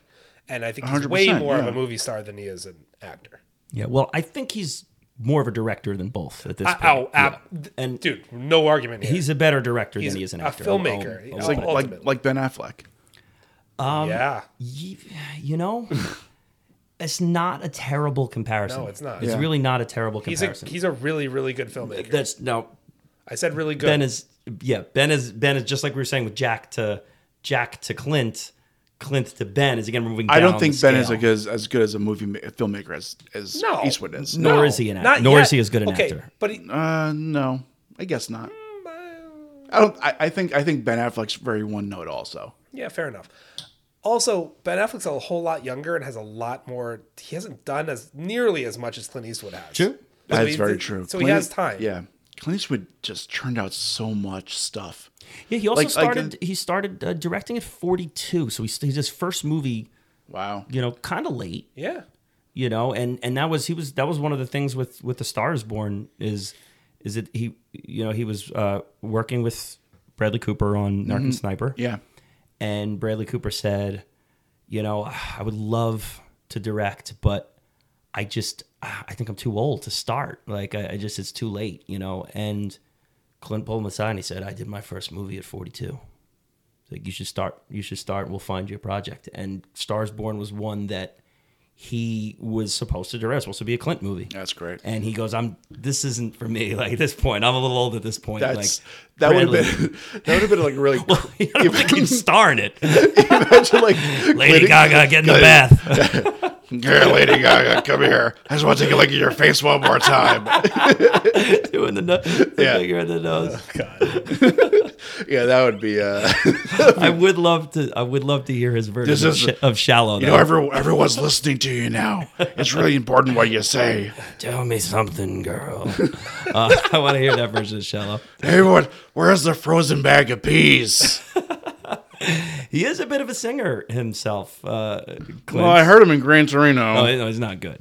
No, it's not as good. But he composed. He composed. the theme. He composed Claudia's theme, right? What do we think of Claudia's theme? It's very nice. It is nice. Did he very do the music or contribute to the $1 Million Baby? He did the whole score. Similar. He did the whole score. Yeah. Did he really? Yeah, It's That's very awesome. similar to this movie. it is. And, Okay. and I will say this as someone who has seen all of Clint Eastwood's directed movies. This is kind of the first time you get to see his little touch. I think it might be in Bird. He might contribute here or there too. As you go, you start to want to throw things at your television because it's like every. It's the same thing. It's the same sort of idea. really? Like they're all kind of this like Little acoustic guitar kind yeah, of like a thing. little Yeah. and it just goes on. By the time you get to like Sully, you're like, all right, enough of this shit. Yeah, I heard that guitar part in this, and I was like, that sounds almost exactly like the $1 Million Baby score. That's Yeah. weird. Yeah. And That's then so funny. then I started to research it. I'm like, oh, okay. Yeah, he actually did the score in that see. in that one. Yeah. It's good. It's fine for what it is, but it's like the same exact thing. It's just almost. regurgitated. Didn't quite get the director, picture, actor score nomination. He didn't get that score nomination. That would have been an interesting. That's an impressive flex. Yeah, it would have That been, is a it would have flex. It'd be awesome if like when the next movie he does, he just does like a Trent Reznor score. It's like all electronic. You're like, whoa, Clint is really spreading out, dude. He's dabbling into industrial. Oh. been. Yeah, at age At 93. 90, yeah, that's amazing. Pro Tools, he's great at Pro Yeah, Tools. he's heavy on the 808s. Good actor, bad actor, good director, bad director, and an American legend for sure. Absolutely. No That doubt is about for sure. And, yeah. Still with us at this time of the recording. Oh, We knock on wood. We keep him. We keep him. Oh, I just in the saw. back of We our just mind. saw a picture that surfaced online of Gene Hackman. They're Yeah. He's getting up there too. born in the same year. 93. Yeah. Both born in the same year. Yeah. Yeah, dude, Yeah, he's- it's crazy getting to a certain age. Like, man, we're starting to lose these legends in our lives. That's how that it we grew up with. goes. Yeah, it's That's how wild. it goes. Some earlier than others. It's depressing, Grant. Really, It is. if you think about it. Listen, I'm not that far behind you I know. in terms of age. It's crazy. Don't let Artie know that. Well, I'm over a year older than Artie is. Oh, boy. We're in the same graduating class. I'm over a year older than he is by a couple of days. Don't let him know that either. He'll He knows that. He'll think you're old and- actually, and he not did, as smart as him. Actually, he did know that, but he killed whatever brain cells knew that. So. right. He's as long He's as 3 grades below you now. Grant is as long as Chris is around, I think you're safe because you don't have to be faster than the bear, as we know. Just have to be faster than the slowest Well, guy. Exactly. or the oldest if guy. you listen to Yeah. Artie, I won't be around for much longer because I'm so old. So Yep. So, Chris, you brought up the lighting in this. I had to call attention to that because it's another little fun little connection we have here. Do you know the movie that influenced the way they shot this? No. It is Carol Reed's Third Man. Oh, Yes, love that movie. Was the influence for this one? Okay, I can see And that. Carol Reed, Chris, you'll know, is the director of Oliver. So there you go. Oliver! And he's in Gladiator. And not Carol Reed. Oliver Reed. Oliver Yes, Reed. Oliver Reed is in Gladiator. Jesus, yes, that's but too also in confusing. Oliver. That Oh my Oliver Reed goodness. is in. It is very confusing. Oliver Reed's in Oliver. That was directed by Carol Reed. Get the fuck out of here. Yeah, that was just put together to screw up my script. Have you seen Third Man? no. Oh, it's very good. Okay. Yeah, good film noir. Talk about interesting score in that one too. It's film noir. That is an interesting Yeah. score. That's a genre I'm Yeah, a it's big fan of. It's a film noir, and it's one of the best shot movies I've ever seen. And that's not hyperbolic. Orson Welles in that one. Yeah. Oh, okay. Orson Welles, Very cool. big, yeah. Yeah, great one. Worth checking out there. But yeah, that was the inspiration for the camera work in this. He wanted the shadows on the face, kind of similar to what The Godfather. We probably didn't Very want to similar to probably didn't want to Gordon give The Willis. Godfather credit though. That's the classic Clint. No, Oliver Reed. No, The Third Man. Yeah, Oliver Reed. Yeah. Not Coppola. Not Carol either. Oliver. Yeah, no. It just showing the shadows on the face and never really seeing someone's true Especially identity. in the saloon scene at the end, where he's basically the angel of death. Yeah. Coming into town, you don't really get a good look at him. Yeah, I mean, I guess let's talk that final scene here. Let's do it. There is another scene I want to bring up right before we do that though, because I'm interested on your guys' take on this one because I've heard this one talked about a few times, and it's a bit of an uncomfortable scene, but it's a scene that's always kind of stands out to me every time I watch this one. So when we have Will Money and Delilah kind of finally meeting, Yeah. and she was kind of the myth that he was following. He has his myth that follows Right. him. What did you guys think of that scene? I really enjoyed I it. thought it was great. I think it gives him some humanity that he kind of needs in this film. You see him with his kids for a minute. He tells, "Hey, see you in 3 weeks, yes, you suckers." Keep the hogs apart.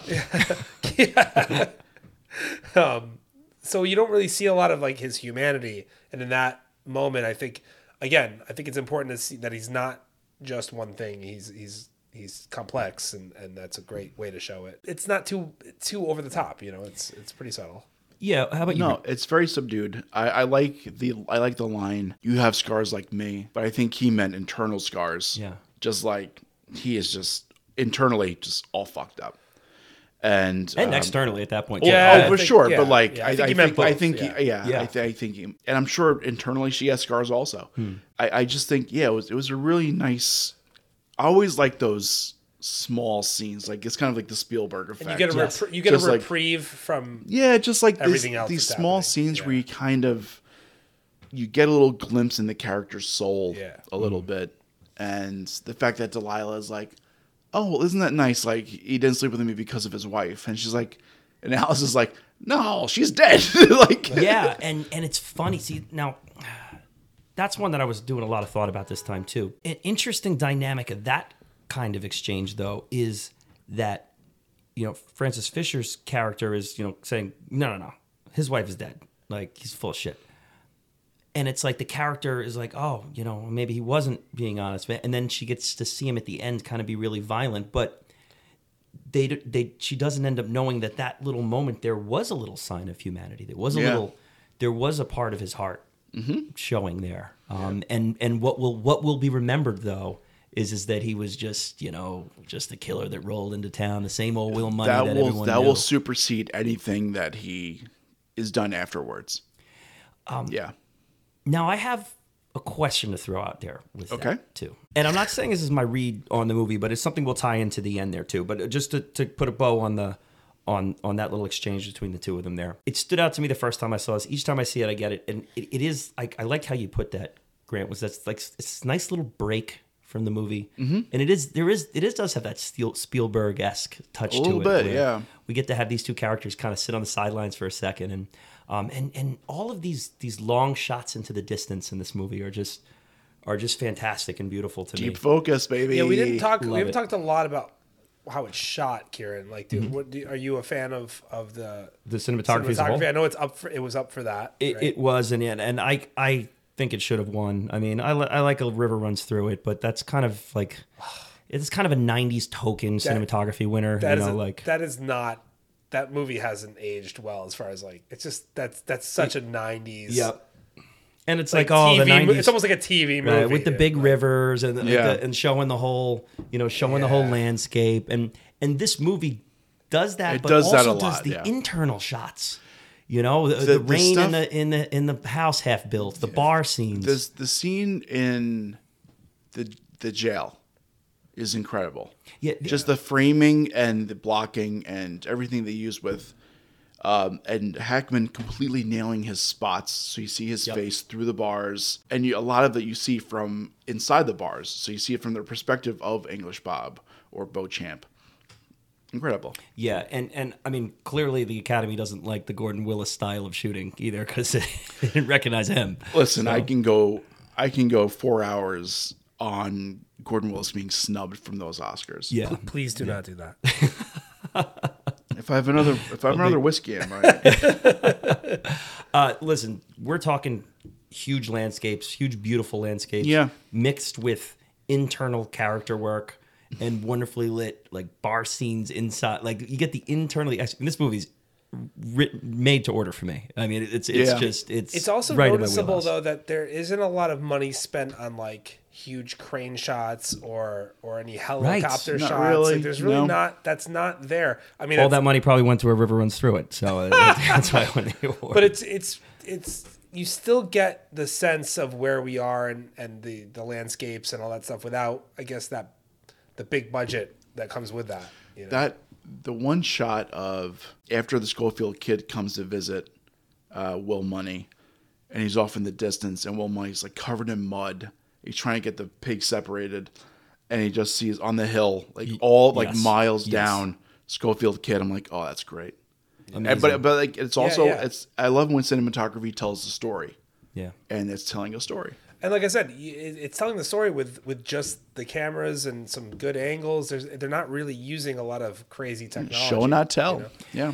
I mean, the scene where they kill the first outlaw, where he falls on his horse falls on him. I mean, just the structure of the rocks, the awkward nature of that, and the shot where after Will Money's shot, when he gets shot again, and you don't see him, you just see his legs just like go limp for a second. Yeah, great. And the touch I loved about that too is you see that, and in the traditional Western, that's all you see of him. But then they show him writhing in pain. They shot me. Yeah. Got him through the gut. They shot me, boys. And it's just like, I'm so thirsty. Give him a water. You're not gonna shoot. Yeah, that's like everything we didn't see in the traditional Western. So that's kind of showing the how I don't know, it sounds trite, how ugly death is, but like it's like no, it's complicated and grisly. Like someone gets shot through the stomach and they're gonna writhe in pain for 45 minutes. I also like that. I'm sorry. I also like that he sees, like they're like, "Did you get him?" And he's like, "I got him." Yeah. He's like, "Yep, got him in the gut." Like he's the shooter. And the other guy's blind also, but like he knows. From that distance, he knows he got him. Yeah. Now he's going to die sooner or later. Yeah. I know it feels pretty obvious as we're going through it. But I want to talk a little bit about like what's going on with Morgan Freeman's character in that moment where he can't pull the trigger. Like obviously we know from the surface what the story is, but let's go into to what's going on in his head a little bit. His Dennis Cuddy scene. Game ain't in me no more. None of it. The game ain't in me. The game ain't in me more. Dennis Cuddy from Dennis Cuddy from The Wire. Yeah, I think I think in his case, and I think he's the only character in this movie that can say this. He has truly changed. Yeah, He's not that same person, and he doesn't realize it until that moment. Yeah, until he tries. Yeah, to go back to that place, and he realizes I don't have that in me anymore. He became domesticated. Yeah. I mean, like that's really it though. Like he's a house cat. Yeah, I mean, like, and Ned can turn it off. Will hit the snooze alarm. He's lying to himself. Yeah, Will hit the snooze alarm, and Ned turned the alarm off. Correct. Like that's the difference. Yeah. Schofield Kid. Haven't done a lot of talking about him. Yeah. I'm with you, Grant. Schofield Kid. It's. I have a hard time placing him because I think his performance serves the character very well. But I do think it is a very weak performance. Yeah, I think a better actor could have brought way more to that character. Yeah, it's the weakest. It's the weakest character. I don't hate the performance, but I think it could have been done better. It's serviceable. Yeah. Kieran's making a face. Oh, what are you gonna say? You love him. We're back in. I knew it. Yeah, we're back in the Oliver. We're back in the Little Oliver and Oliver Stone, Charlie Sheen. I didn't think you're such a Woolveld head. Grant, I swear to God, I know him entirely too well. I know. I knew it. You saw this coming a mile away. I knew away. this 10 hours ago that he was going to have this take.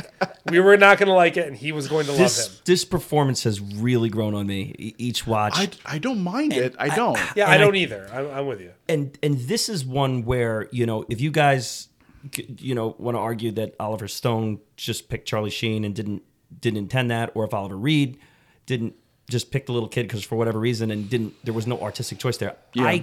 One of the things Clint is truly masterful at is casting and picking the appropriate actors for the job. And I really think he wanted a green actor in this to really let it hammer home how awkward this kid is and how fish out of water he is to this world he's inserting himself into. I don't disagree. You don't need to be green to play this character well. I think a great actor could have played this well. You're right. This goes back to the Charlie Sheen thing. We're in the same. It's the same thing where where you enjoy thinking like, oh, because he's a green actor, it serves the plot. And I'm like, yeah, but a great actor could still hammer those thoughts home and still portray a convincing character. Grant, I'm exactly with you. Yeah. I agree. Yeah, I mean, if you're looking for a very refined version of what we're talking about, yes, you bring in a theater actor who can play a green kid who's fish out of water and all that. But if you're looking for kind of the grizzy, guttural perspective of it, I think that this worked here. Now, well, listen, we'll deal with this on my recast. Oh, Grant, and mine. Oh God! All right, but because I picked a green actor at the time that would have fit the age range that has gone on to do good things. Okay. We might have So we'll teaser. I would be. It would be amazing if you did. We'll teaser it for there. But do you think I'm a little closer with this one? Because I actually kind of I feel of the three, I think I feel strongest about this one because of the director. I don't hate, and I don't think it's a terrible performance, by the way. I don't think it's a terrible performance. I think it's hard when you have an actor like this against Clint Eastwood and Morgan Freeman. Yeah. Out of all the awful takes you've had in the past, this isn't one of them. I mean, listen, if you look at the cast list, dude, he's definitely the least capable actor of the bunch, right? It's probably the least resume of anyone in the movie, before and after. And after. Yeah. But you can't ignore this film is perfectly cast. Like it is down to each person. That's kind of no, but like I even like It's one of those things where like I have a bunch of recasts here of characters. I don't hate his performance. I think for what you're trying to portray with the character and what he symbolizes, it works. Yeah, it does it does work. work. Do I think he's great? No. But do I think it works with the narrative? Just like how I think. Do you want the Schofield kid to churn out an Oscar-nominated performance, though? Why I don't not? think that. I don't think that's. I'm character. not against that. Right. Why would you be against that? Because. Well, you want him to. I get you want the character to also feel green and feel immature, feel and all that authentic. stuff. I think it services the movie. But a good more. actor can do that and then some. I think it services the movie more if he's awkward and questionable, because that's what the character is. That's the essence of the character, and getting someone who's capable of doing the job but still having that quality without even maybe knowing that's what they're bringing to the table. That's some pretty fucking impressive art to me, and the performance is better than that of Little Oliver and that of Charlie Sheen. Of Charlie Sheen as well. It's a better performance. You than heard it Charlie here. Sheen. Kieran hates Platoon. No, but I never said. I actively do not like Charlie Sheen's performance. I never No, said. I know. We're not talking about that now. At no point did I say that Charlie Sheen's performance was good performance or great performance. I said it services the movie. It works within what Oliver Stone was trying to do within the film. He wanted to have the fish out of the water character, and I think it works more for the Schofield kid than it does for Charlie Sheen in it, because I mean we talked one's about this. one's a lead. That's One's part a of the lead. problem. That's the big issue, is that Schofield doesn't have to carry all of the weight of the movie that Charlie Sheen does. So I think what's what's his James Woolvett. James Woolvett. James spelled like a Jaimez. Yeah. First of all, his name is spelled completely wrong. He's Canadian. What are you going to do? part of it. It's part of it. You want an awkward name there too. Now you're getting ridiculous. Forgettable name. Now you're getting ridiculous. No, but what he's required to do isn't nearly as much as Charlie Sheen was required to do. Right. So I'm okay with a more green actor, in over his head actor in this role than I am with Platoon. I like I said, I don't hate the performance. I don't think it's bad. But like if I'm going to recast somebody, it's going to be him. Exactly. Correct. Well, spoiler alert: I recast him too. There it is, baby. We'll get there. little Though. rope-a-dope. We're not there yet. All right, so let's talk about the last scene here. We know that Ned is dead. And Ned's dead, baby. Ned's dead. it's not a motorcycle; it's a chopper. So Will Money grabbing for that bottle of whiskey, which is just a love that moment. Just all hope is lost. Yep. Just like fuck it. No dramatic moment in the score. Just like if you'd been on your phone, you wouldn't even notice it. He just picks it up, moves on. He's drinking now. I do think that the basic screenwriting and the basic dialogue is here, where I kind of said, okay, well that's what they're going for in the past.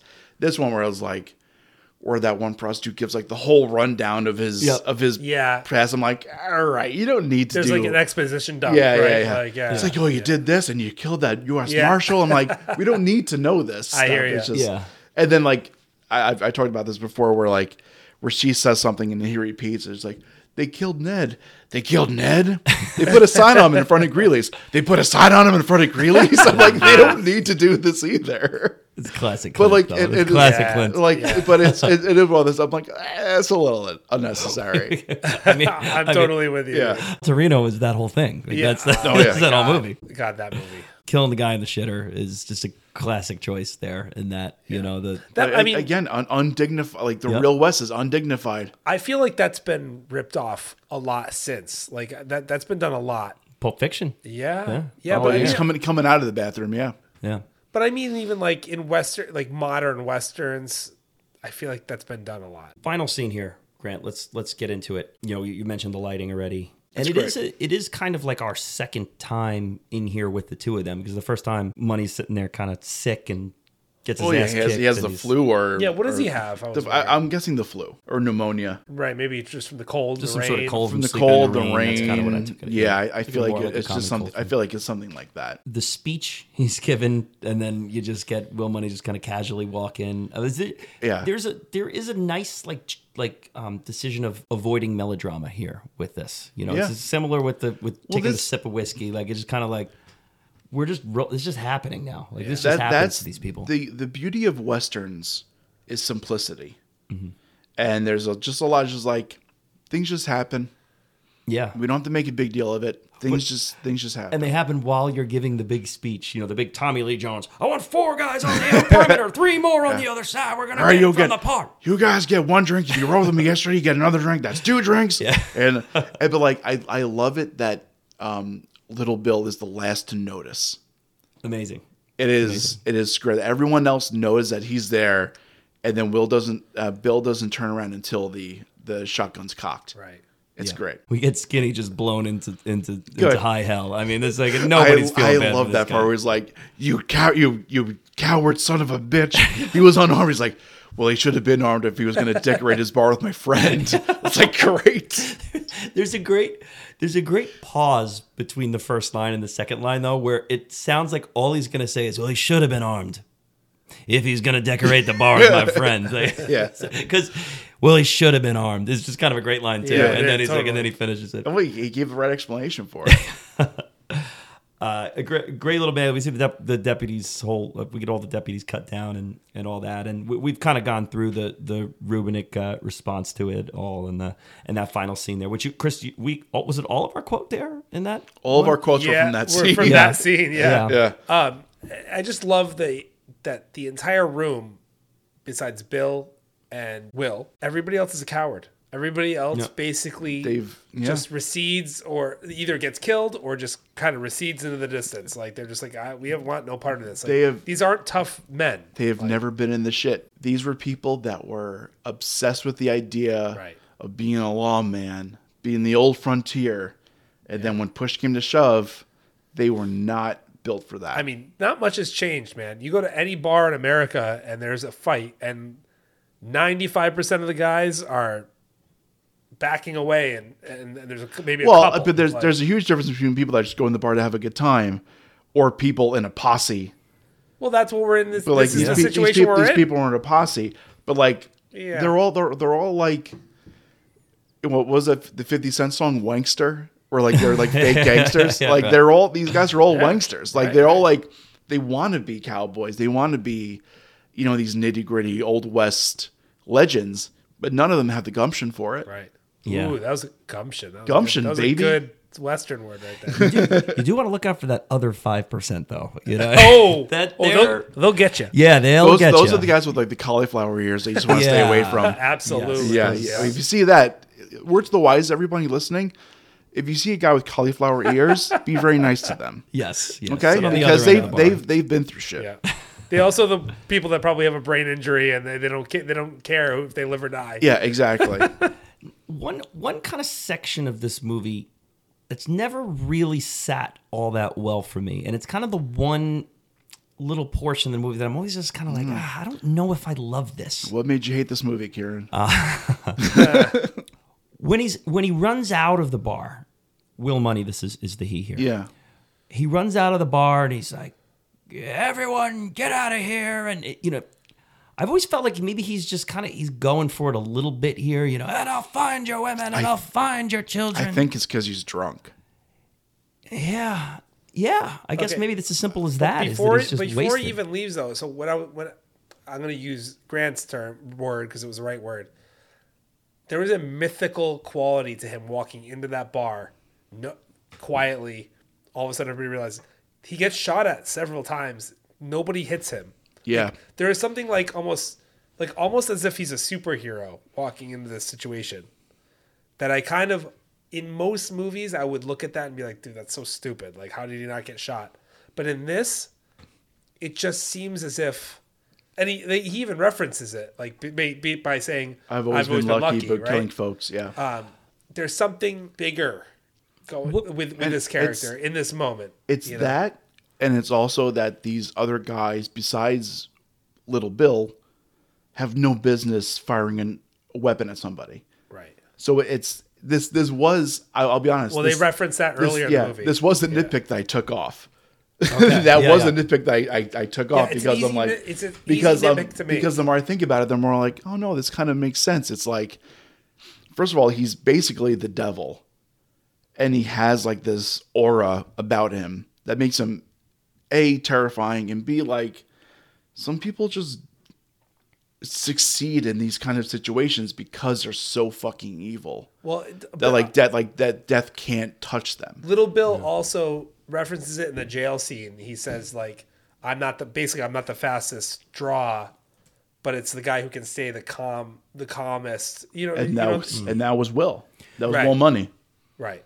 So I have my weird read to throw out there on this one. And I think a movie like this, there's no one or two specific ways, like this is how it is and this is it. Like I do think there's a different way you can analyze each of these characters and their self-worth and what they're going through and where they end up and what they symbolize. I want to throw this scenario out here. What if Will Money wasn't any of the things that he's being said to be in this movie? What if he never killed any women, never killed any children, never killed the U.S. Marshal like that person did?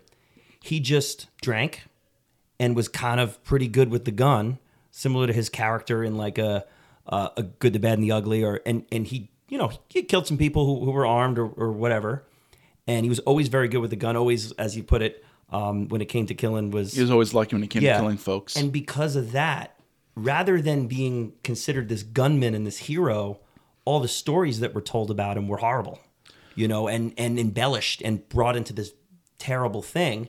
And the only person who really knew him was his wife. She knew that all that stuff wasn't true. And he met her and moved away from any and all of it.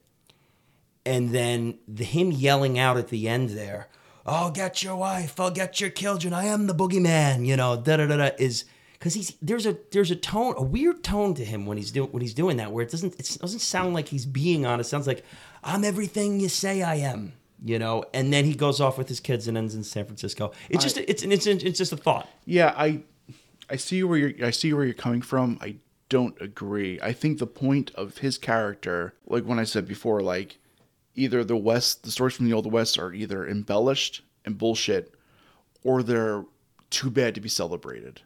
Mm-hmm. And I think he's the latter. Mm-hmm.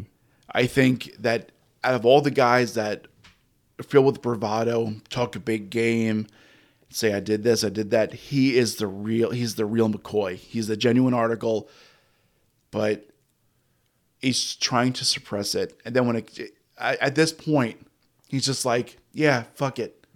Yeah, I am the danger. Like I am I'm the guy, one who knocks. Yeah, I'm the guy you need to be worried about. And even if it was just for that one night for the rest of his life, even if it was just for that one point, and then he gets home, sobers up, and he moves out west with his kids. I think he was the guy that people write these stories about, but the only difference was that he wasn't killing people in honor. He wasn't killing the bad guys. He wasn't killing the bandits. He was killing women and children. He was a bastard. Yeah. He was a terrible person. Yeah. And it's just not something to be celebrated. What do you think, Chris? Because I'm not saying that that's my read. No. But I'm just saying, what if that it was a read? I understand. Yeah. I mean, you guys said a lot. What does the sequel of this movie look like in northern San Francisco? What was selling dry goods on the Pacific coast? Well, this is the thing is what Grant brought up is kind of a good point. Like, this guy is known for killing women and children. Like, if you killed, you're probably pretty bad. Like, you're a pretty bad dude. Well, my point is, what is anyone in this movie? What are they known for? Attached to what they actually did or were. Like, most of what people are known for in this movie is false. So I'm saying, what if it was also false with him, and he just kind of got attached to that horrible reputation for being just kind of a mild scoundrel? I think he's the one person in this that actually is that bad. bad. He lives. Yeah, it's true. It's a true story, and he lives up to the bad version. And I think Ned solidifies that, because Ned was there.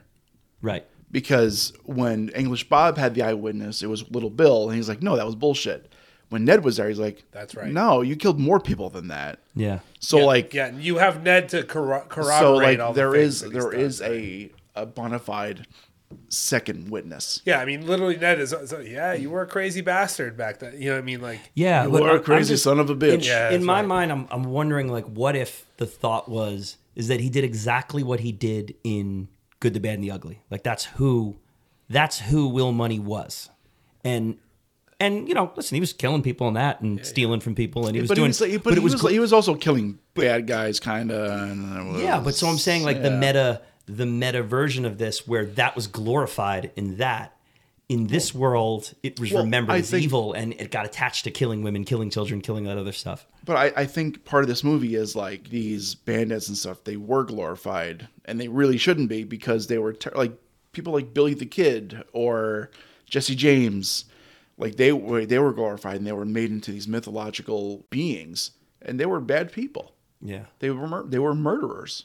Well, one thing is for sure there, where this movie kind of puts a period on it, is whether he killed hundreds of women and children or just killed the people we saw in the movie. When he locks eyes with Gene Hackman there in the end, and he said, "I'll see you in hell." He looks back and truly believes that the answer is yes. I will see you there. So and that's kind of an underlying thing too. Is like he will get to go with his kids to San Francisco and raise it, but there's something. There's a price to be paid at the end. Yeah, you can't. Like I said before, you can't escape your past. Nope, and deserves got nothing to do with it. Oh, that's so great. Yeah. Are we ready for the awards? Should we head? Yeah, Okay, I think so. Yeah, I think it's time that we head to the nitpick zone.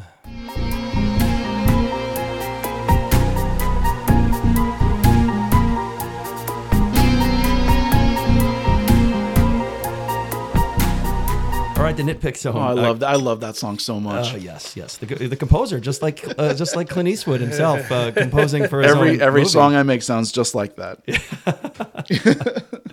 Grant Eastwood composing for our podcast today. Yeah. Chris, let's let you start the nitpick zone. I know you've really been don't waiting. have, honestly, man, I don't have much. This movie doesn't have a lot to Same. nitpick, but I think we probably all have the same one. I know it's a different time, but man, leaving your kids alone for 3 weeks, huh? That's a pretty I think tough that's just the part. take. I think that's just the part. I didn't even think twice about What are they? it. What are they? 6 and 10, 5 and They're 10? they're listen. They're less than that. Yeah. Less than that, I think.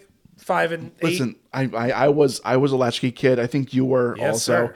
And I think that started when I was like 12. I didn't see a latch or a key. I just saw a swinging door. Yeah. Like, these kids are just left on the frontier. Yeah, I'm Yeah, not sure but I had parents. Like, I think that is a sign of the times. yes, it felt Yeah. actually. To be fair, it felt true, but also, Yeah, it's like, Oh my what God. the- Yeah. Kill a couple chickens and keep the hogs separate. Go to Sally Two Trees if you ever run into any trouble. I may or may not come back. Grant, what do you got? Yeah, I have one. This is a pretty tight movie, really, in terms of like things that are wrong. there's not much that doesn't make sense. Yeah, The passing of time really is a question here. right. And you talk about the snow and how great the snow is. That really throws a curveball here because the snow happens a week after the 4th of July. Yeah, It's- well, so this it's a little- that's true. That's a good job. And That's a good nitpick. there is a Is that right? Is there 4th of July reference? He does in say there? on Independence Day. and Yeah. there's like banners hanging up and stuff boy. like that. Now we're in Wyoming, so I don't- can't No, speak to there's their not. climate. There's not. It can't be that extreme. No, I know- It can't be that I extreme know unless you're in the mountains. I do. I mean, I do have a technical answer for this, but you're right. That's a great nitpick. And I know in Colorado it can snow in like May and June, but Yeah, but not in the August or September. Maybe September. maybe not July. But yeah, but like and also there's a moment here where after Ned and Will meet up with the Schofield kid, they're horseback riding, and it's clearly in autumn, and they're wearing overcoats, and Right. the leaves are yellow, and I'm like, it looks amazing, Yeah. but like, well, he where are we? yeah, and he Or does like, the- are we talking? Is this a 6-month period or a 6-week it- period? all right, or so- what is we it? know we so- get the horses just okay. at the end of spring, right? I think it's. He says you gotta get the horses So before here's the end of spring. here's what I think. Think when they cut up Delilah happens in the winter, I guess late winter, I would imagine, and then I would assume that let's say it's late spring. Let's say it's like mid-June, where they get the horses back, right? Because they're like, oh, I was about to give up on you guys. Yeah. And then like a few weeks later, the 4th of July happens, right? Fine. And then like all the while, Clint Eastwood's he's talking to Ned, he's like, oh, I guess I'll be gone for like 2 weeks. And then all of a sudden it's snowing. I'm like, oh guys, I don't know. Yeah. It's like Star Wars logic when it comes to like planetary travel. It's just like, it doesn't really make sense. Also, what's her name? Heals in the meantime quite substantially, like that, but she looks like fucked up in. Yeah, but she's always gonna look. But say like in March, right? Say like March she looks fucked up, and then by like 4th of July she doesn't look that bad. Everything's kind of healed up a little bit. Right. Yeah. So that I'm okay with. Over a couple of months, I'm okay with that. So let's go with the behind the scenes stuff with it is that Eastwood has always preferred to film westerns in late autumn. That's where he likes to film them, not plot wise, but time of the actual year. Yeah, time of the year. That's probably a really nice time to film because it's he thinks it's really dry. It's not too hot, right? And the leaves kind of being brown, or it just kind of gives this rustic. Yeah. There's and so Pale Rider. I don't dispute that. That's beautiful. Yeah, High Plains Drifter, Pale Rider, Josie Wales, all filmed in late autumn with that. So they got hit with an early unexpected snow. So that's kind of what it. No, I mean, listen, it looks gorgeous. It looks great. Yeah. But like when you start looking, I'm like, what is it? July 14th, and it's snowing on the mountains. It snows in the mountains. They're in a valley there. They're in a valley. They killed Ned. They hung him out in front of the bar. They put a sign on him. But that's a pretty put a sign on him. They put a sign on him. It snowed. That's a pretty good nitpick, honestly. That's great. That's the only one I got though. Yeah, this is a weird one to make, and I feel. But let's hear it. The scars, like, didn't they feel pretty superficial in terms of like prosthetics and like how the presentation of them? Like it looked like. If we're talking about like she's never going to work again, blah blah blah, whatever they were saying they didn't look bad enough to like turn away customers. I'll say that. Right. And maybe my wife said the exact same thing. Yeah. And so, but maybe the explanation for that is that in the moment, the asshole pimp. What's a male name of a male? Oh, it's the male name of a madam. Of course, a pimp. What's the female name of a pimp? He's being an asshole. No, he's like, I need compensation. He's part like, And then the story got worse while the wounds kind of got better and wasn't such a big deal. Maybe that was the point. Well, I think the idea is that she can't bring in as much money as she would have otherwise. But meanwhile, my wife is like, these fucking dirtbags, they would definitely still be with her. Like, they don't care. Like, but that's also him reacting after it just happened. Right. So, of course, he's going to react to it, whether it's true or not. Right. Yeah. And this movie is about the tall tale. I mean, it's all about the tall tale. Of course. Sure. Yeah. So, they're all telling her she's got her teeth cut and this and this and that. No, but like the idea of like, really, what discount could Delilah say like it's $10 a pop, right?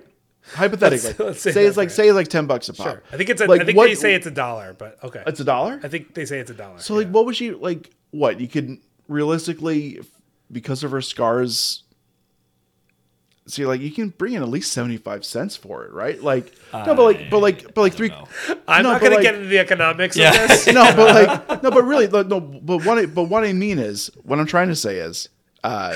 I'll put it more gently. She can still bring in a lot of money. She can still bring in her fair share. What she looks like is not. She's not ghastly at all. No. Well, she's got Grant's money. We know that for sure. I think it's about the tall tale, and in the moment it was the salesmanship and this and these guys making these decisions about. I mean, really, Chase treating them like product animals. And not their property at this point. Totally. Yeah. Exactly. I mean, I understand you find them, but like you really should have fucking whipped them. Yeah, you really should have whipped them just to like give him a whooping. Just get. Oh my god. Yeah. I think you do exactly what you did to them. You do to them. You cut the shit. Even like you find them the horses, and then you give Quick Mike with the small dick. You give him like 10 lashes or 15 lashes, something like that. I think you put him in the gimp suit. Yeah, lock him in a trunk, and you bring him out when you need him. Yeah. When you have that customer who's looking for a little something extra. A lot of Pulp references today. I love it. I'm not embarrassed about that. Any other nitpicks? We got anything else there? No, that's it, man. I got nothing. Let's head to the Twitter questions. Don't have a lot. We do have a couple. We have a couple. Oh dear. Oh dear. Yes. Always got to be ready for the film Twitter. Oh God, there's one specifically to me. I don't like that. We'll handle that in a second. Go Kieran, here. Kieran, what kind of underwear do you wear? You're like, oh, dear God. It's like, why are you wearing that Braves hat again? Deserves got nothing to do with it. Okay, so we have first from John Reimer from ReimerReels.com. Will we ever get a Western as good as this one again? A classic Western? I'd say no. I mean, we've had some We've cool had ones. we've but had they're- good we've had better neo westerns Yeah. than this. No Country for Old Men Django. comes to mind. Hell or High Water. I you're a think big I on think Unforgiven's better than Django. I love Django. I know. Unforgiven is definitely better than Django. Hell or High Water is Hell or High great. Water, but I mean, There Will Be Blood. I mean, that's, There Will Be Blood. I guess you can consider would. that a but Western. if we're But, like, talking a traditional Western, yeah, there hasn't been no. any. no. I mean, we have Power of the Dog, which was out. Yeah. Yeah, you guys referenced Hell or High Water. You said that. Yeah, Hell or High but that's Water, yeah. that's a More neo neo. western. Yeah. So I think my answer. Open Range was good, but it was not as good as Unforgiven. Not by a long shot. And the Coen Brothers. True Grit. True Grit was a remake. Unforgiven's better It's a than remake. that. Yeah, well, it's a remake too. So Yeah. I think my immediate answer to the question is that yes, we could. Of course we could. We could, especially we because could. I think Power. well, of that's the question. Power Yeah. of the Dog visually brought me what I would want. It didn't, from as far as the plot goes. But That's a. I don't consider that almost. It is a western, but like it's a very much a character study. It's but it not visually like brought in what Yes. I'd like, and then need more of a plot that's I- associated to what we're talking about in Western. yeah. but- I do like Power of the Dog. I mean, the question: are we ever going? I mean, like anything could. Of course, you can't say certainly we could. you Why can't say couldn't no. And as long as we're telling stories, there will always be great stories to be told. Yeah. But But there hasn't been since. well, listen, Not a classic There's Western. there's a world where we get to a certain place with movie making that they're just not going to give us visually what we saw at Unforgiven. Right. And Power of the Dog does keep me hopeful that we could physically see And that. Yeah. Listen, like I said at the beginning, I think this was a farewell to that era. This In was a the lot of ways last it was, movie. It was the last movie that really said this is a classic Western. And yes, it has some it flips the script on It's some modernized things. in a lot of ways, It is, but it really is the but it last also- traditional Western that I can think of. And is This- definitely meant to I think for Clint's career alone, he wore the boots that he wore on Rawhide yeah. to bookend his careers. Oh, So really? yeah, so That's awesome. and he hasn't been on a horse since. He was recently in Cry Macho at age boy. 91, kind of sitting around. Yeah, it's a little regrettable. So he did get up there again one last. it's like the headless horseman. Yeah. Oh, God. Adam from 1001 by 1 asks, What's up, Adam? give me the Mount Rushmore top 4 Eastwood performances and/or directed films. So let's handle this with just like let's say we're just honoring Clint Eastwood with a mountain of four faces. Four projects he's known So for. let's not disseminate between directing, just the four entities that he will be known for. Okay, All right. the Mount Rushmore. Okay, yeah. I Yes, gotcha. Yeah. the Mount Eastwood. Dirty Harry, Yeah. Man with No Name. I think Unforgiven, as a director, gets on here. I know you're going to see $1 Million Yeah, I Baby. mean, he won the Guess Oscar. you won the Oscar for it, but I would say Gran Torino also. Chris? I mean, definitely Dirty Harry. I mean, that right? Iconic. Yeah. That's on there. And- It's and gotta be. Unforgiven, it definitely 5 is on there, movies too. too. Like Yeah. Unforgiven, definitely on there. I would have to say $1 Million Baby has to be on there. Like, he won the Oscar for it. As Good, you the Bad, and the guys. Ugly. Maybe you'd Yeah, go that with was that a too. good Yeah, one. that's Yeah, that's so the that Man with No Name. so you do that's the trilogy. that character. Yeah, and I think that I'm going in that route. Dirty Harry's got to be there. Yeah. Any Which Way But Loose not going on there? We're leaving the monkey. Out. Yeah, no, he's not gonna make it. Man, you would kind of. Part of me would love to put would put one of his earlier directed films on there, but I just don't think that. I think when you're talking Rushmore, it has to be what you're really going to be remembered for. So I'd love to put like a Play Misty for Me on there, or maybe even a Josie Wales or a High Plains Drifter. But it's like they kind of are spoken for by Unforgiven. So it's like when you win the director, you're nominated actor, you win director, you win picture. I feel like those can be roped into that, and Mystic River is another one we got to consider here. Did he win director for that? He didn't. He was up. He's also not. He's not in it. No. But, No, it was kind of there's two different like. signaled He the, could be in as an actor. He could be as a director. it signaled the next stage of his career of kind of being that director behind the scenes, where you saw in Sniper, you saw in. I just don't know how aware. If we're talking about like what people are going to remember him for, like I know people of a certain care about this stuff is going to know. Which is why I'm that, going to ultimately agree with you and say the same thing that I said about High Plains Drifter and Josie Wales being blended into Unforgiven. I'm going to blend Mystic River into $1 Million Baby. So I have $1 Million Baby, Unforgiven, Will Money, Unforgiven, The Man with No Name. So the Fistful of Dollars, a few dollars more, and Good, the Bad, and the Ugly, and then Dirty Harry's got to be there too. Like there's an era like when I was a kid growing up, even like I know Bridges of Madison County was a big movie when I was a kid, and like I know my mom knows him from that movie. That's a candidate. Yeah. I mean, you know what I mean? Like there's it just depends on what era you're talking about and who you're talking to. It's not a straightforward answer necessarily. He's had a long career, and I think for a lot of people, Gran Torino is one that they will remember. Though, so it's one I try to forget. But let's get to the one that's directed at me here. I just saw my name here. That's what we got. It's from Peterson W. Hill. Where do you live? Oh, sorry. A Kieran question mainly. If Clint came back and made a superhero movie about the Duck of Death, are you watching it? The answer is yes. Marvel You're definitely lovers. watching it. So the Duck of Death is entered into the Marvel universe. I mean, yes, I'm going to watch. So if Timothy Chalamet is the Duck of Death, I guess I got to watch it. Well, I mean, Howard the Duck is in the Marvel Cinematic Universe already. So he becomes the Duck of Death. So I would put Howard the Duck as the Duck of Death. Wow. Okay. Yeah. I guess I'm gonna have to there, Peterson. That's kind of an amazing question. Side note: Clint has filmed a few movies in Atlanta. Used to come down to the hotel bar every night just to grab a beer and chat it up. That's awesome. That's cool. Yeah. He seems like a cool guy to talk to.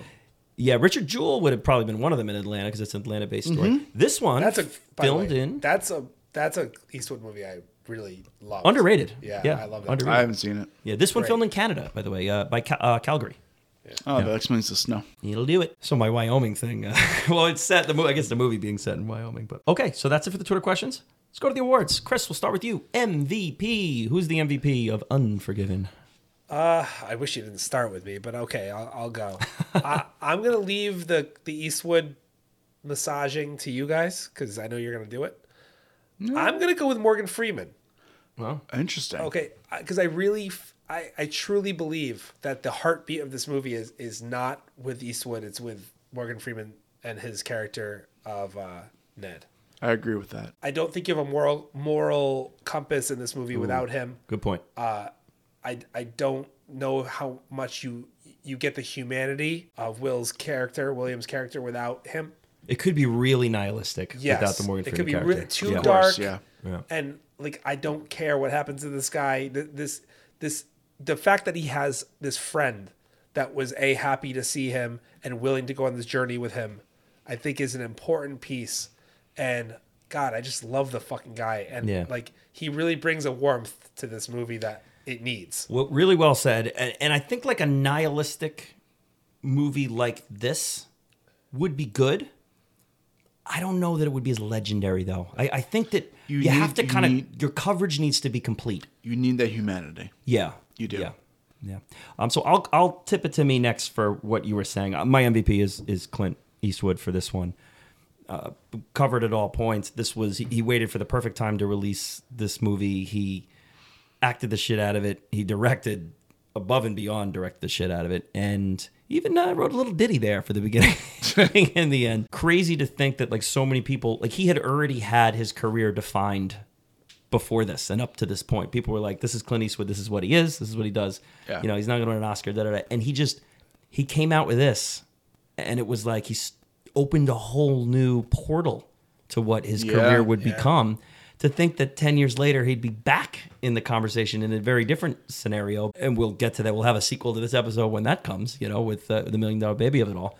But yeah, I think it's just it's kind of just like a wonderful Hollywood tale that someone can come out and just turn their career into this. Yeah. Let it speak for all the work they've done, and then let it open a portal to a new section of his career that's also pretty great. So yeah, Clint Eastwood's my MVP here. That's great. we all have different MVPs. Ah, I love that. Oh, really? Mine Wow. is Gene Hackman. Yeah, Love it. I can definitely. I think he's the best part of this movie. What he carries in this movie in terms of his personality, the layers of his character, and I love the themes that coincide with his character. I think the whole theme of the West kind of being bullshit and just all stories that Bravado. that just falls on his shoulders, and he nails that point home without really nailing that point home. I think he's wonderful in it. Yeah, and there's the domineering, controlling fact. This is my town. Yeah, there and- will be no guns or violence in my. Only I can be violent in my town. And he and I are at same levels of carpentry, which is great. Man, I Oh should. my, dude, Grant, that's so fucking funny, dude. I was watching this and I'm like, I would be exactly the same way. I could as not him. know. I would have to pace. It's amazing. I actually think I'm. You're pretty good. Kind Chris of is pretty good, decent, yeah. But dude, no, Give it a house. I'm not. I can't build a fucking house. Are you kidding me? That's Like the I would ego have no of idea. it all. Like it's Yeah. like I own the town. Of course, I But can like, build a he house. but he thinks that like building this house and having this like quiet place to like smoke his pipe and watch the sunset. That's a nitpick, That- by the way. That would. Why that, is he having a coffee at sunset? Dude's gonna be up all night. But like, what else are you gonna drink at that point? Dude, I could drink a coffee right now. and Really? I At could go right to sunset, sleep. you yeah. drink a coffee? Totally. Wow. Coffee does not keep me But up. dude, You have it at night? me either. I Dude, could. I could. I don't do that. I but could. Music. Nitpick zone music. Come back. No, my wife is always like, she can't have caffeine after like 2:00 in the afternoon. No, I I could can- drink it at 10:00 at night and go to bed at 11. Yeah, I mean, me I too. can't. I mean, It doesn't really affect Yeah, me. me too. Yeah. I can also, but I didn't think that was normal for other people. But like, It's and, not and also, normal. but also look at it we're not like normal. look at it this way: like in the 1880s, you have water, Whiskey. you have alcohol, and you have coffee. Yeah. That's maybe sarsaparilla. Like that's really all you have to. Sarsaparilla. That's really all you have to drink. Yeah, they didn't have a light Chardonnay that you Yeah, could like- just like, drink like- on the porch. Yeah, you couldn't get like an RC cola back then. Yeah, I just started maybe drink the coffee at sunrise, but yeah. I guess it wouldn't. I guess his porch No, yeah, wouldn't it'd be facing east. sunrise, right? Yeah. But He's what, not a great carpenter, so he might have screwed that up. no, but what I mean is like him building that house is almost like a way of him to like not make amends, but like him turning over a new leaf. Yeah, I It's thought like, it was no, like I wasn't that person in the past in Texas and Kansas. Yeah, no. I'm building a house now. And Like, I'm not and that I'm- person. I I'm thought not it that was person banning any- guns. I'm not that person anymore. I thought it was like the physical representation of like the wholesome persona he's trying to put out there. Like, I'm not And a bad guy. yeah. I'm building a house. and Of how course it bullshit is. it is. Yeah, how- like, of course he's it is. leaking Exactly. and he sucks. Yeah. Like, it literally there, is, there are literally holes yeah, all over it. Right. I love the first time we see him with the house. This is amazing. I saw it my second watch today. Hit his thumb. Hits his thumb. Yeah, It's the first thing. thing. God damn it! The first thing we see. Amazing. I do love that. I part. should He's have like- picked the house as my MVP. Or it's like, he's like, oh, you come here to take a look at my house? Like, just kidding. He's like, oh, them whores. Just like Jesus. Okay, LVP. A little tricky in this one. Might be not for you guys. Not for us. I don't think Yeah, for okay. us. Do it, guys. It's not because I think he did Okay. He being James Wolfe. James Wolfe. Yes. Schofield kid. Yes, the Schofield kid. I don't think his performance is bad. That's the thing. Me either. But like juxtaposed with everyone else, I think he's the clear option. No, So you no. same LVP for Chris. Yes, sir. Yes. Yes. My LVP here, and I do. This hurts a little bit because I do like the sentiment of him being in the movie, Let's hear it. but I do think this is where the chops could have been a little better. I picked Skinny Dubois. Yeah, the that's cool. bartender slash I do- madam yeah, slash I pimp. don't hate it. Anthony James. I don't hate it. And listen, I realize why he's put in there. He was in the first Western that Clint directed in High Plains Drifter. Oh, cool. So there's a bit of a So it's a nepotism. well, just much like he wear the boots. He's comparing to a pair of boots, basically. Yeah. He's bookending his deal with it, and we will see him in another Best Picture winner too. He's in the Heat of the Night. Oh, with he's Sidney not done. Poitier. We got a lot of duos here. Okay. This is yeah, but I just feel like that character. Like this time around, I started noticing him the most because there's obviously a whole lot going on, and truly how despicable he was. And I think like a character actor with some better chops could have made that character a little more necessarily sinister. that I needed in this one. Last thing he acted in, Unforgiven, is 92 was his last credit. He was in an episode of Married with Children right before this, and that's it. Yeah, and he lived until he passed away in 2020. Oh, So, wow. Anthony James is Anthony actor's James. name. So shout him out, even if it's as an LVP. But that's how it goes around here. Okay, participation award. Give a little love. Show a little love to someone. Grant, we'll have you go first. Mine is the actor Rob Campbell, who plays Davy Bunting, who is the other partner. cowboy. Yeah, the other the not so mean one. not the one quick Mike's partner. Yes, the one with the bigger penis, I guess. Like, he isn't that bad of a guy. He just kind of got roped into the situation because of his asshole friend or his asshole coworker, and he ends up dead because of it. Yeah. And I thought he did a very good job in it. Yeah, like I agree with that. His death scene is very sad in a way. Yeah, it's kind of a pathetic little scene, and I thought he did a pretty good job. Some water. Yeah, I'm fucking dying. Give the guy some water, you son of a bitch. My wounds. You ain't gonna shoot. I ain't gonna shoot. My wounds are beginning to smell like almonds, which is not good. Okay, so I got to shout out. It's so hard to pick between the two of them, but I how can I not shout out English Bob? I was going to, but I know it's a I figured meaty someone else role, would. but the stuff with him on the train with the pheasants and it's really like the only time we spend without either Hackman or Eastwood. Yeah. And it's just this cool little scene where he's just like, pheasant hunting, let's go. I'll shoot for the queen, and you shoot for whoever.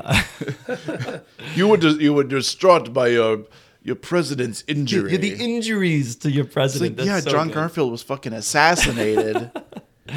I love that stuff, and then that little touch with the note with the hey, let's do the Cockney accent.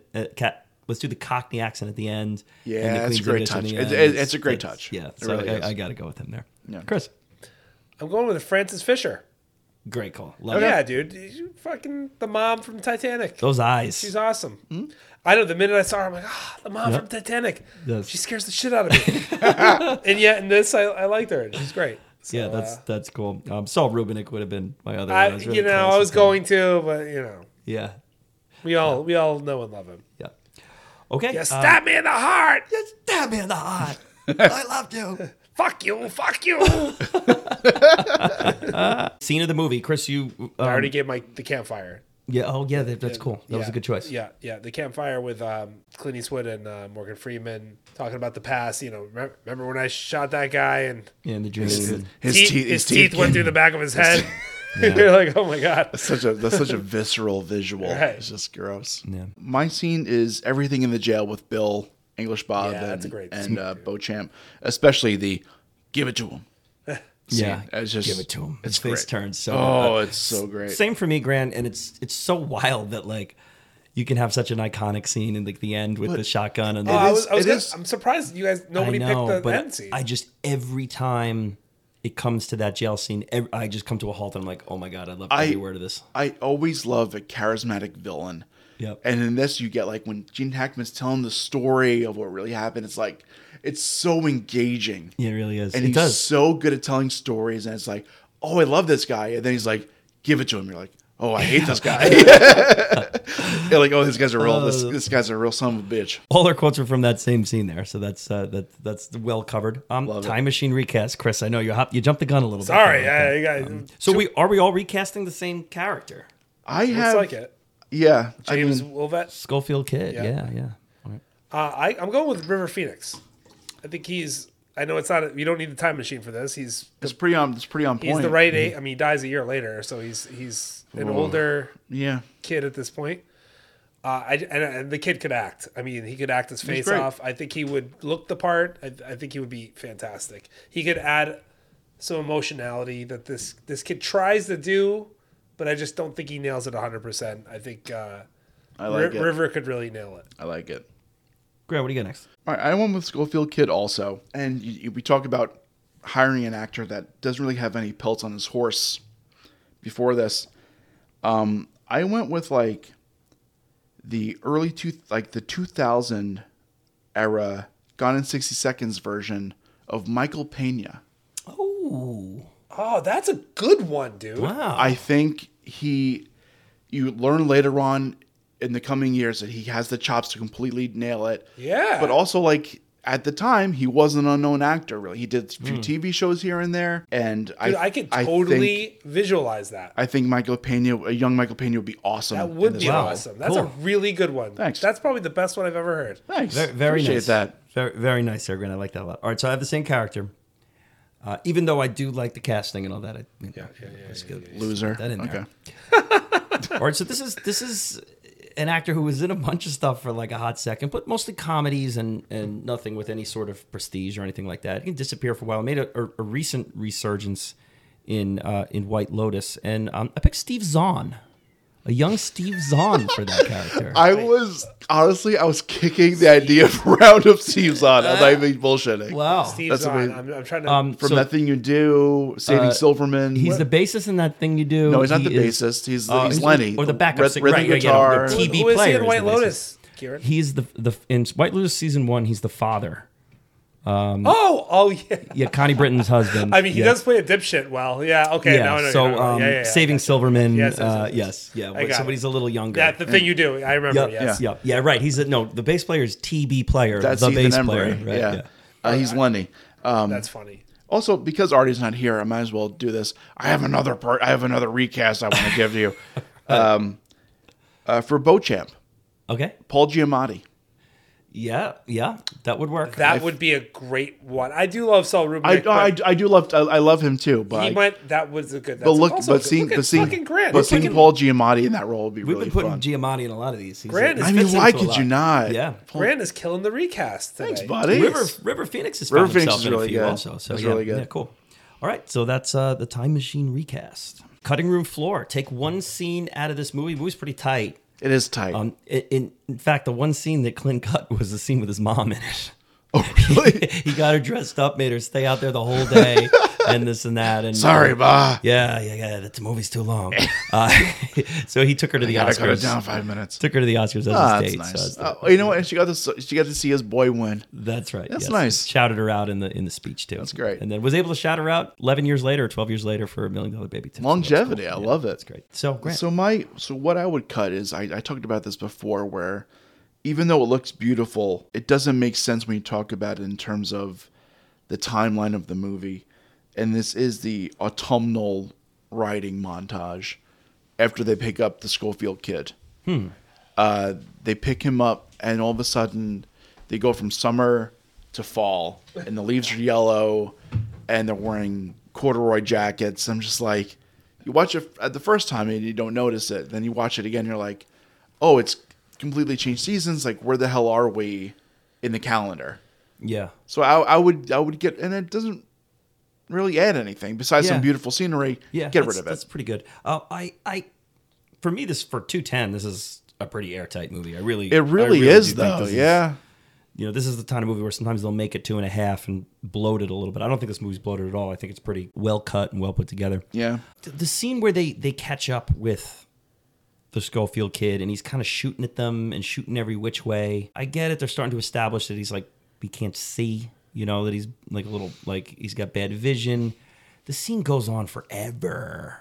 Like You don't the need it, second yeah. watch, I'm kind of like, oh God, this is the one time I was kind of like, I can fast forward some of this. Like, it just, that can be, that's right there. Take a couple minutes off and boom, you're safe there. Okay. Chris, did you have anything? Yeah, the scene where the ladies are trying to figure out how much money they have, and like it's like they're really, it could be a lot shorter. Like you don't need, oh, I have this much, I have this much. It just needs like, all right, are we gonna try to find somebody to take care of this? Okay, yes. Yeah, let's assume they can figure out how much money they have, and I think that I don't disagree with you. I think the purpose of that was his way of establishing the value of the dollar.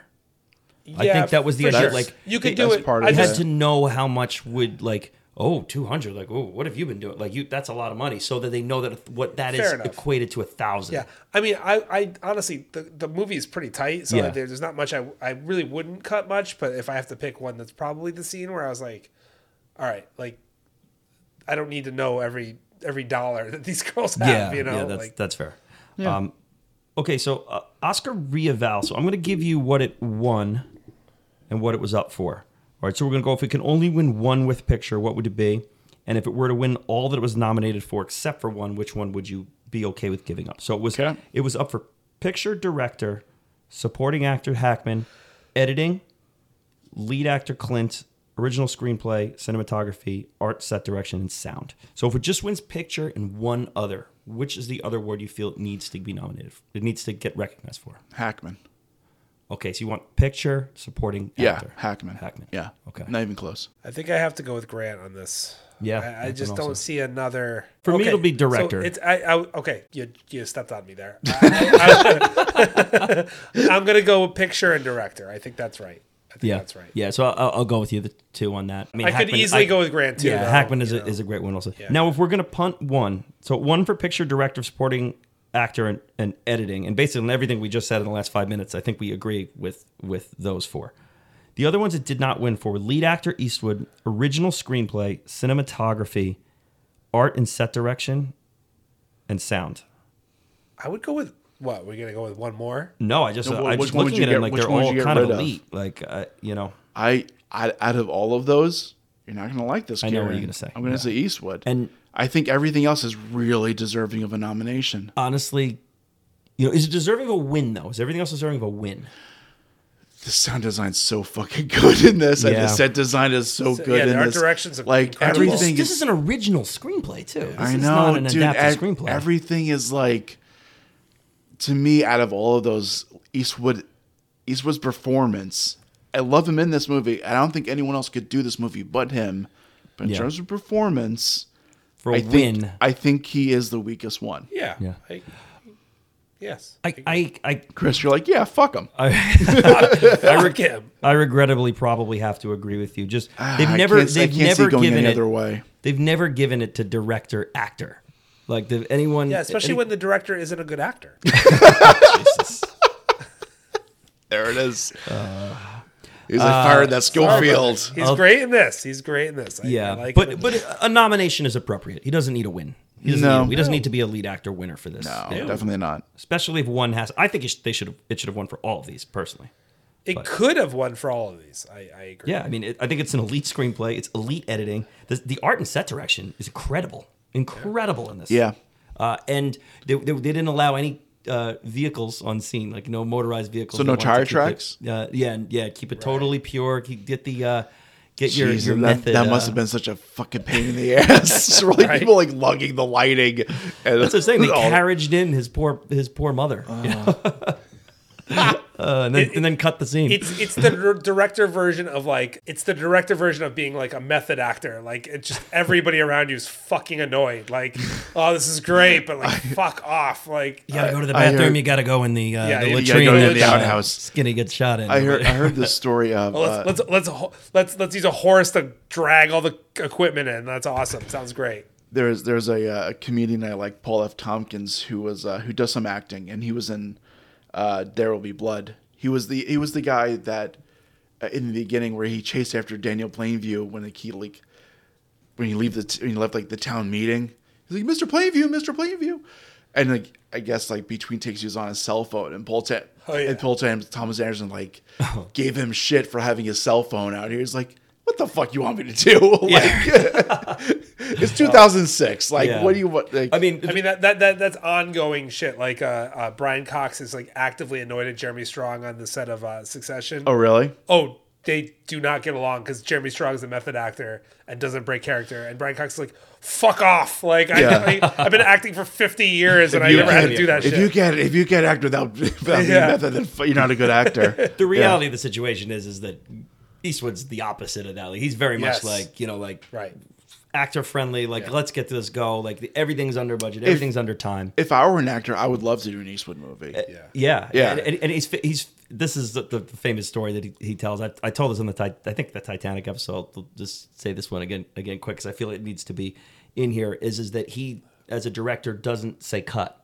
Oh yeah. And he doesn't say action. Yeah. And that came from when he was an actor on Rawhide, and that is they'd spend 15 minutes getting the horses because they'd have to get 3 horses together side by side and get it in one shot is kind of a process. You got to get them up close with each other. Horses are hard. Get them all set and get them going.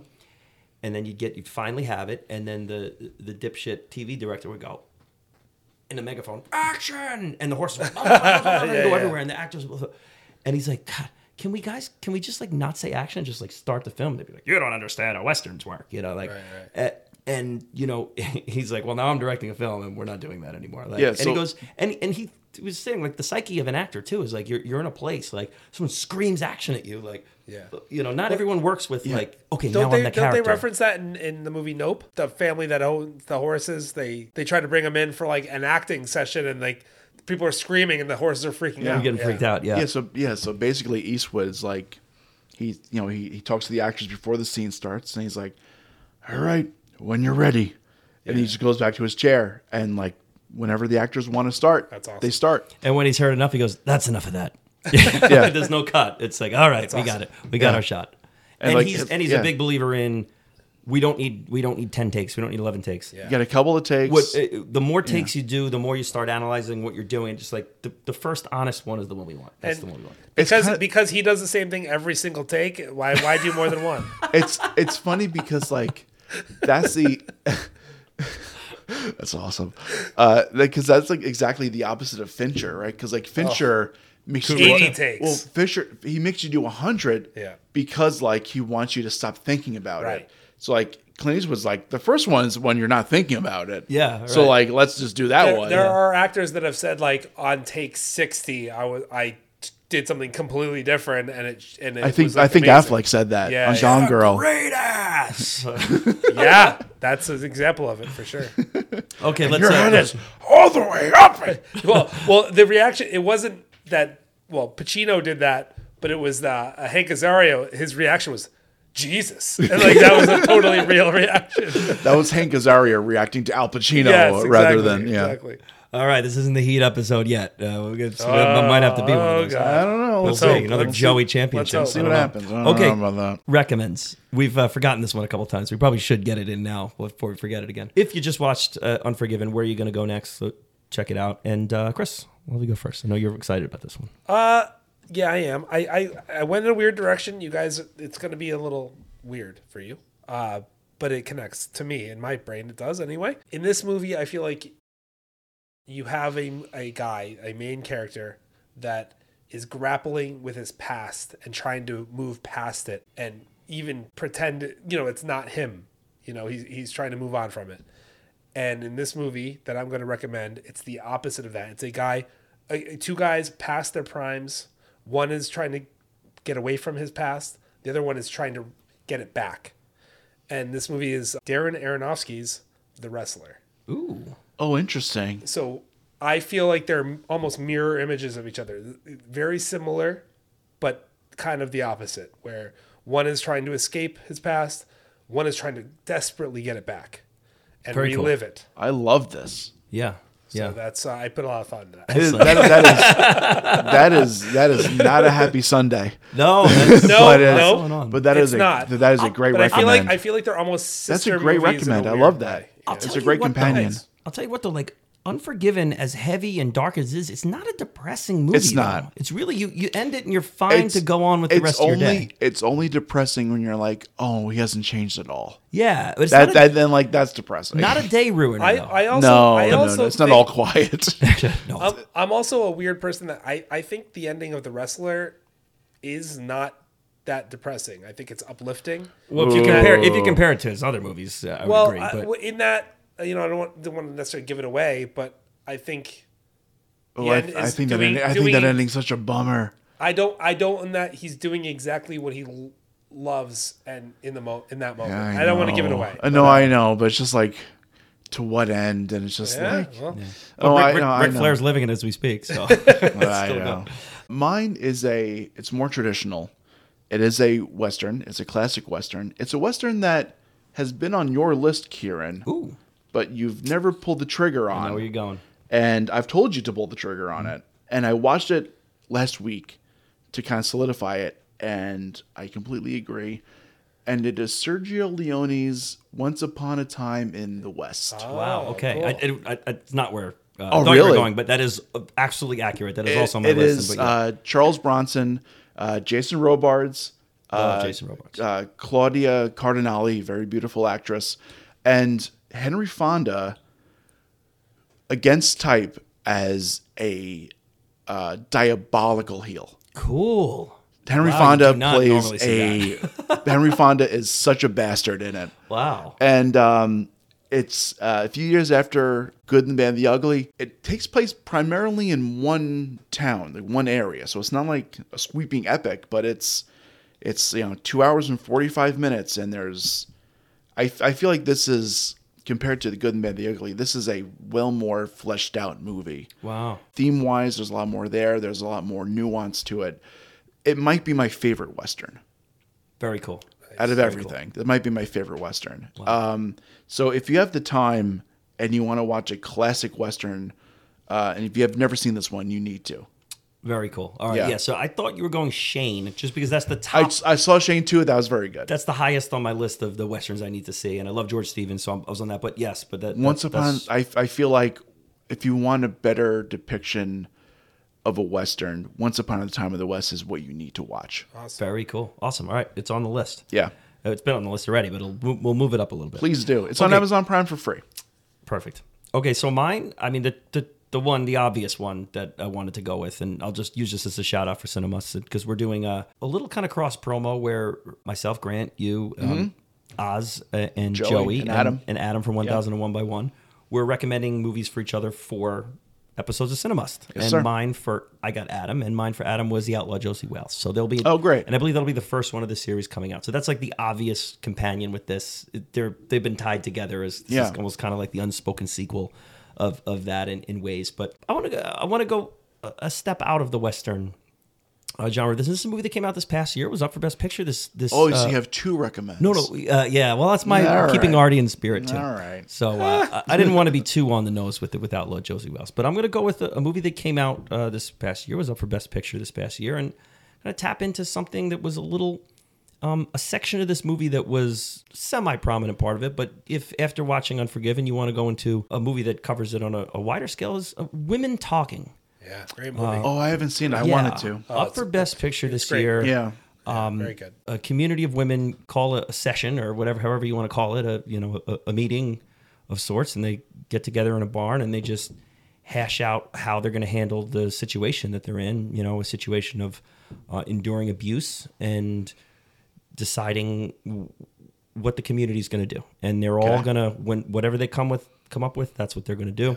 Very 12 Angry Men style of people in a room hashing their shit out. Yeah. Covers some of the middle layered themes of this movie. Yeah. Interesting. That's a really good recommendation, Karen, because until you started talking about it, I didn't realize how much it relates to this movie. Yeah, and to me too, it's like Westerns can be a lot, and watching two in a row could really be a lot. And this one almost feels like a Western. It even does though it's have not. Western vibes. It does have Western yeah. vibes. So I think it gives you a little bit of as much as you need to give you one. So that Women Talking. It also feels like a period piece, even though it's kind of not. Yeah, modern-ish, but but it's. Listen, it's pretty new, so I don't want to go into it into too much depth. But if this is one of the Best Picture winners that you didn't quite get to, I think it's streaming now for free if you have the services. Check it out. It's under 2 hours. It's in my top 3 favorite movies that were nominated this year. Oh wow! Yeah, okay, I really loved it. I think I had it just missing my 5. I think I had it at 6 if you listen to our Oscar episode. And thank you for everyone listening to Oscar episodes. Our most downloaded episode since we started. Look at that. First week release episode. So thank you everyone who checked out our Oscar episode with myself, Joey, and Adam. You're welcome. It was awesome. Hopefully this episode cracks that. And I hope so. I mean, listen, it's a popular movie. Let's see what happens. That's it. Okay. Well, Kieran, Grant, and I are going to be in a firefight at the end, so stay tuned till the end because only one of us will be left. So it'll be awesome. That's right. And you gotta get rid of Kieran first because he's the one that dodges He's the bullets. fastest. Yes, that's true. He dodges bullets, so you gotta get rid of him Yeah, first. they call him Kieran Neo. Don't hold me to it. I don't know if I can explore the space in this room enough. I got to be able to take It's a tight dining room. I'm an open field bullet dodger, like a all quiet in the Western Front open field. Kieran, you're not a bullet dodger. The bullets were much slower back then too. The thing is, I love how Artie just ripped you to shreds on that. It's like, what are you fucking talking about? However, I knew exactly what you're talking about. Right. You zigzag, dude. You're a and zigzag. just give me some Serpentine. credit for not defending myself and just letting the joke be the joke. Kieran. Right? You're the zigzag man. That's it. Apocalypto style. Okay. 1 to 5s. Performances. How the movie's shot. Themes. How they're delivered. We'll start with performances. Grant, I'm going to go first. I think overall I gave it a 4. Okay. To me, there's just some things that are just not quite there. There are some performances that are great, some that are good. So I'm not going to give it a 5. Chris? I'm at a 4. Same 4 thing. also, yeah. I thought overall, the main players were absolutely phenomenal. Except for Eastwood. Eastwood's why it's a 4. There No, listen. No, he's not the only reason. But mostly. Listen, James Wolvett. it's a solid, heavy 4. I'm at the same table that Ben-Hur was unsanctionedly bashed at. And the guy who bashed it ranked it higher than me. Jeez. Well, that's a you problem. This is a 5 for me. It's perfectly cast. It's got 3 of the greatest actors of our lives. If you want to call one a movie star, not an actor, go ahead. I will and I do. Yeah, but Clint Eastwood's name will be remembered long beyond both Hackman and Morgan Freeman's. Well, Morgan Freeman might just be the voice of everything moving forward. So Yeah, exactly. They're 3 wonderful. I don't mean to pin one against the other. 3 wonderful actors. We also have Richard Harris, a Best Actor nominee in there too. There will be an AI Morgan Freeman that's going to live on totally. forever. We might already be living with him. He died 3 years ago. He is the reason for the singularity. Like that's what's going to happen. Yeah. I think this is an easy 5 for me, and some ancillary nitpicks, whatever. It's a 5. How the movie shot, how it looks, how it's put to screen, the presentation. Maybe Chris will go with you first this time. Okay, I'm gonna go with a 4 again for how it's shot. There was opportunities for something a little more grand. Mm-hmm. I know I said that more as a positive earlier, and I do believe they did a lot with what they had.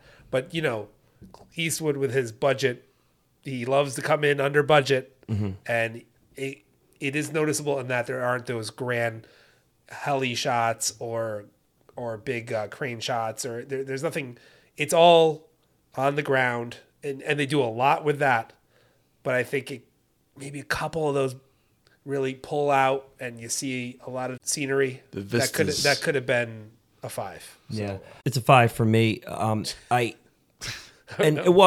just my response to that is that I think that nature was an underlying character within this thing, and I don't think you needed super grandiose shots. I think we got enough. We had some long shots and some distant shots from a person's perspective. Like, I think once you take to the sky in this, you lose the sense of community and the sense of how small man is in this whole story. So I kind of love that they didn't go bigger. I like that they contained it a little bit. I mean, you still got the nature of what was going on. Fair enough. But I just think a couple of shots of showing, like for instance, they're taking a journey. They're going on a journey. The journey aspect was a bit understated. I will agree with that. That I can't necessarily defend, but I don't think it takes away from how the movie looks. I don't either. And the but internal that's not why shots, it's not a 5. The internal shots are. That's just not. That's why it's not a 5. That's all I'm saying. Okay, yeah, that's fair. Great. I'm going with the 5 as well. I see Chris where you're coming from, but I also think that them staying away from modern shots, the way it looks, was also something deliberate as To stay true to to kind of stay true to classic the Westerns. the westerns of the 60s and things like that.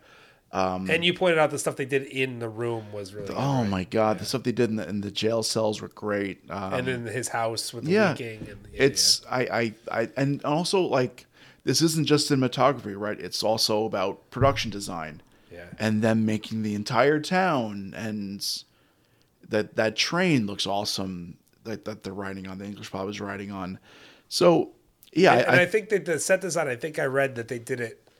They had to do it quickly for whatever reason. Like they kind of. yeah. It wasn't like they didn't have a lot of time. They kind of. They pulled together in like really 30 quick. days Yeah, or something yeah, like yeah. that. They kind of pieced it together. Well, because Eastwood of that Exactly. Coming in under budget and under schedule. Gotta start my next movie in May. So yeah, no, I give this a 5. Okay. Cool. Themes, story, how it's told. I'll go first. It's 5. And not only is it a Triple 5, for you. it is a 5 for me. It's an easy 5 for me. And I will go as far to say that in this category, this is very close to the highest ranked movie we've discussed in this category, with only 2 other movies that even can really contend with it, in my humble opinion. Time will be told as to what those 2 movies are, but I really think that the themes are packed so perfectly and so mysteriously into a very straightforward story. Yeah. And that's pretty fantastic. I don't think the goal could have been accomplished any better with how they were trying to tell the story. I keep on going back and forth between a 4 and a 5.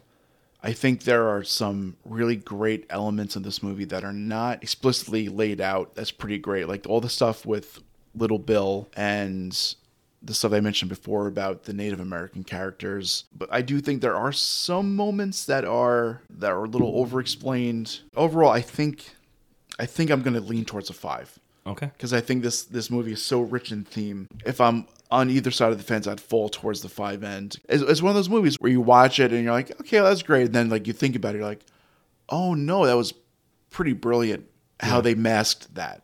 And it wasn't just laid out there. So I'm going to give it a 5. Yeah, built-in subtleties. I would agree. Well, Kieran, I'm going to give you what you want.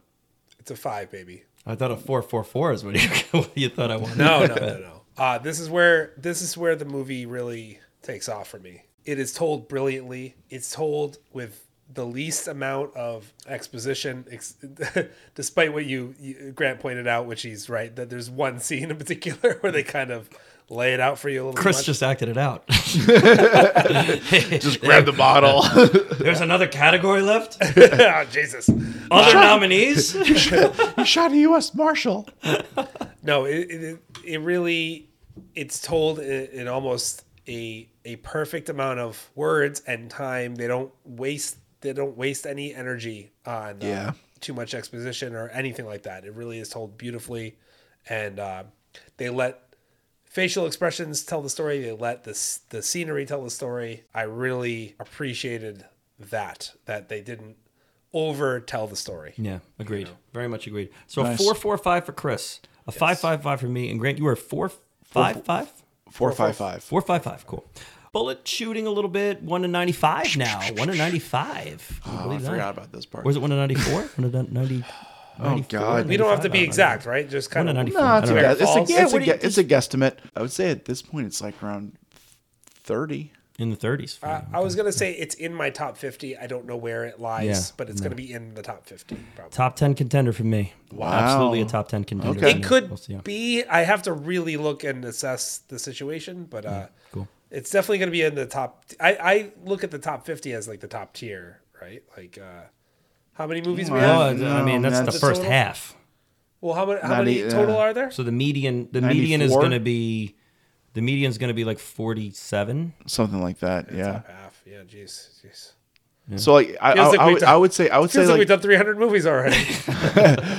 I would say like 30 and up is like top tier. That could be right. 25. Yeah, 20 maybe 25, 30, something like that. Because 31 is the first third. Yeah. No, now that you're saying that, maybe the top 30 is the right move. It's definitely going to be up there. I mean, it's one of the more solid movies that we've done. It's pretty great. You guys. Okay, it's not a who should have won podcast, but we do like to discuss the other movies that were nominated this year. Well, I guess I shouldn't say we do like to, because Chris always makes a face in this category. We do discuss them, whether we like it or not. You make a whole deal about it at the beginning that we don't. It's not about this, except let's go into it. Okay, so here we go. Let's start with the movie that won original screenplay, which to me has not aged well, but I don't know. I just can't believe this won over Unforgiven. But here we go. It's The Crying Game.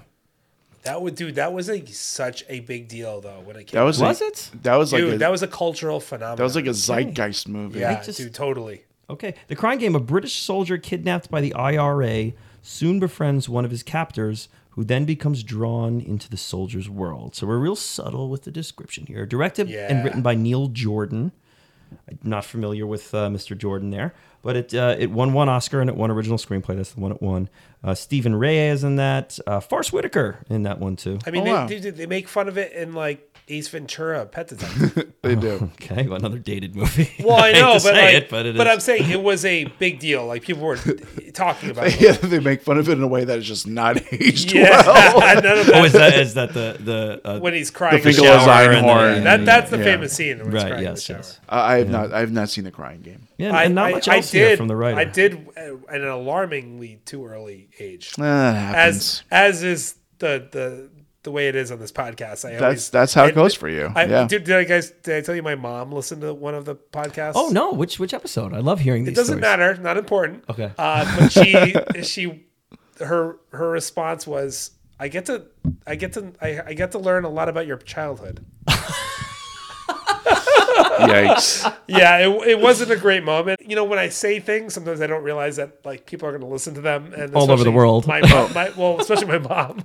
When I make jokes about my childhood, I don't think my mom is going to listen. Yeah, I talk like my parents don't listen to this, and I don't think they have. Yeah. So Okay, next is Howard's End.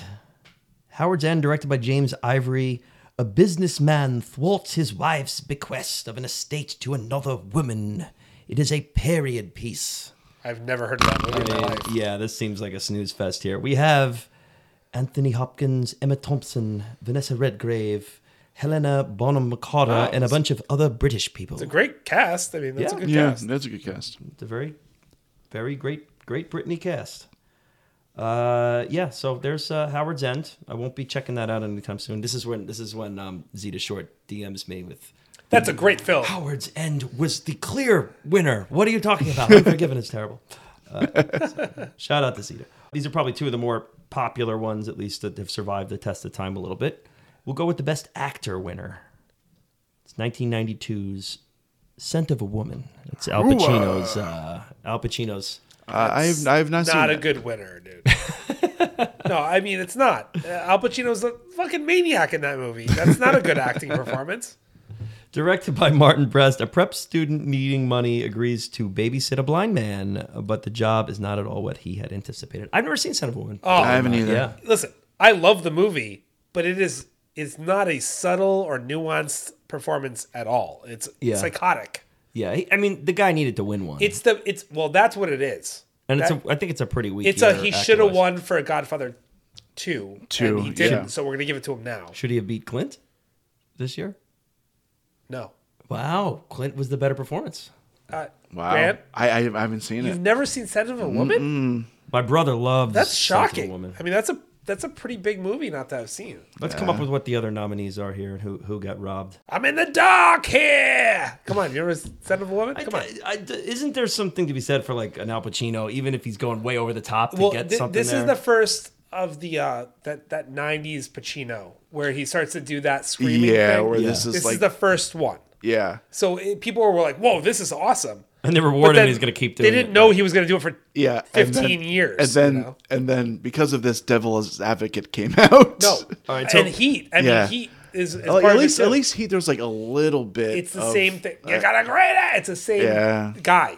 You know, I love it. I feel like there's a little bit more nuance in Heat than there is, but I don't know. Stephen Rea. I don't know. Stephen Rea in The Crying Game is one of them. Robert Downey Jr. as Chaplin is another. Oh, that was a big deal, dude. And this is the one that people think probably should have won is Denzel and Malcolm X. That's right. That's probably Yeah, the one that should have won. That's the one. that Probably, should've yeah. won. Yep, that's the one. Finally, the Rob Reiner directed A Few Good Men up for Best Yeah, Picture. man. Military lawyer Lieutenant Daniel Caffey defends Marines accused of murder.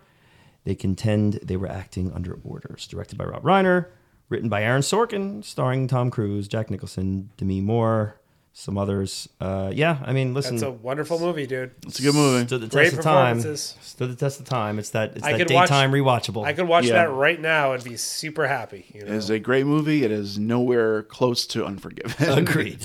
Yeah. I mean, that's harsh. It's not. It's not the film. Okay, that, I agree that Unforgiven is the right winner, but that's a great movie, dude. Like I don't know, Yeah, it's- great performances. I think it's a great It's Demi Moore. It's a great hangover movie. Demi Moore is the problem. You know what I mean? It's such a just daytime movie. It's to watch like during you're right. Like you're flipping through Paramount. It's on Paramount at 10 a.m. Yep, you're gonna watch it. Right? You're gonna watch it. I don't know if I'm gonna have like movie night and have it be A Few Good Men. Yeah. Like this is the movie we're watching. I Unless- hard disagree. Yeah? Unless somebody Maybe has, I'll have to do that. unless somebody hasn't seen it. Like that's a good time to I have don't somebody think Demi watch Moore is good in it, and I think she I don't kind of think taints it. she's not a good actress. No, I agree. No. Yeah. I agree. I agree. And my thoughts on Tom Cruise are well documented. Yeah, that he's He's a living legend. He is. He's. I think I put him under the category where like he's a movie star. I don't think. Better actor, Clint Eastwood or Tom I think Cruise? Tom Cruise is a better actor. Is there any Scientologists out there? I will give you Grant's address. They would not. They would have Come got me anytime. already. I think I've crossed that line too many times. I don't know. I think they're both wonderful actors, Cruise and Eastwood. There we go. They're good movie stars. I'll tell you that much. They're great movie stars, guys. There's a difference. Gentlemen, I appreciate Yes, sir. you. I appreciate you guys. This was was fun. a great conversation. I had a great time. Fun. man. I always That was get an like absolute blast. I always get a little extra anxiety coming into these movies that I really love. You know, just because it's like you want to leave it all out on the table. You don't want to miss anything. You don't want to swing and miss. you Yeah, know, but I don't think we fanboyed too hard on it. I think we were good at discussing what we loved about it. Yeah, Without being too there's a lot to general. unpack. Yeah, a lot to unpack, and I had fun. I think had it's fun. okay to fanboy or girl if it's appropriate. And this movie, it really is appropriate. Yeah. It's a great movie. That's it, guys. We made it to the end. Grant, shout out your artwork. Let's do it. Oh. If you're reading the description of the episode, you can find our Best Picture Cast shop on Teespring. I need to update some stuff there. It's been dormant for quite some time. So We need an Oliver shirt. maybe not. Maybe an Unforgiven shirt. I'll see what I can do about that. That'd be kind of nice. And an Oliver shirt. No. How green is my valley shirt? Oh God. What would Up on the horizon there with the. Can we do a Shining shirt since we did an episode on it? maybe I have to start incorporating like honorary episodes, like a Roadhouse Definitely. shirt. I like it. I like Oh, it. absolutely. Yeah. All right, I'll start. But tell doing them that. where they can get your other stuff. So my other I on TeePublic, I have a shop, Exit 28 Studios. I'm on Instagram. I'm on Twitter. I'm for some reason the Bodhi shirt I made is selling. It's not selling a lot, but it's selling a little bit. I love it. I'm getting little things here and there. Dude, you know what's weird? I saw that somewhere not related to us. Oh, really? I saw somebody wearing it not related to us. Really? Wow, a Yes. Long Islander bought your shirt there, Grant. I that'd be amazing. Hopefully it's not. Yeah, hopefully it's mine. Yeah, hopefully So it is yours. Yeah. so Exit 28 Studios. Check it out. It's pop culture stuff mostly. Cool. Yeah. And not to play one up, Chris, but you also have artwork. I do. Yeah. I'm working on some stuff. It's coming out. It's all movie related. It's all wall art and stuff like that. It's Pop Vulture Arts At Pop Vulture Arts, right? yeah. That's how you say it. That's You put the Instagram. at first. Yeah. You don't think you have to. I don't think you terrible have. at I don't this think shit, you have too. to on Instagram. I think it's just Yeah, probably on not, but I Instagram. think it's Yeah. just knowing that that's the It's tag fine. name for Yeah, I got it. anyone I under got the it. age of 50. Hold on. I'm close to not being. If you go on your radio dial and All right, I'll get this out. Yes, I have some my artwork out there, and it'll be for sale at Pop Vulture Arts on Instagram. Very cool. And you do kind of you do some like skateboard art. I do a bunch almost. of stuff. Yeah, skateboards. I do just like pieces of wood, whatever you got. A painting. yeah, and- it's amazing Yeah, stuff. It really is. Very cool. You got a piece of wood lying around. Just throw it at me. I'll paint something on it. Yeah, cool.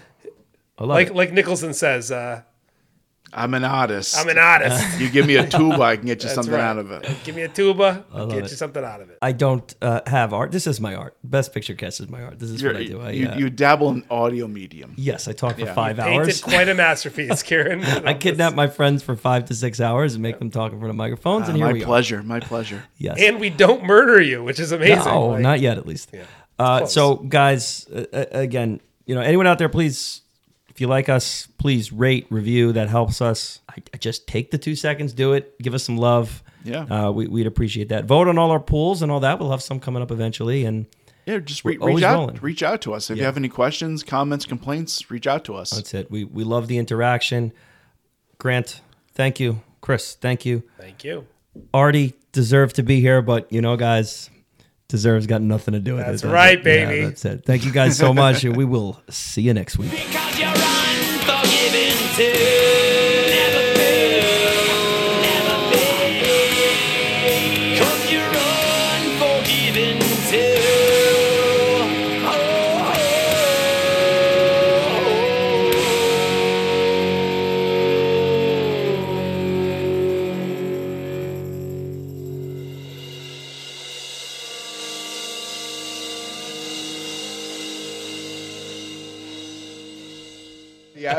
The average penis fellow.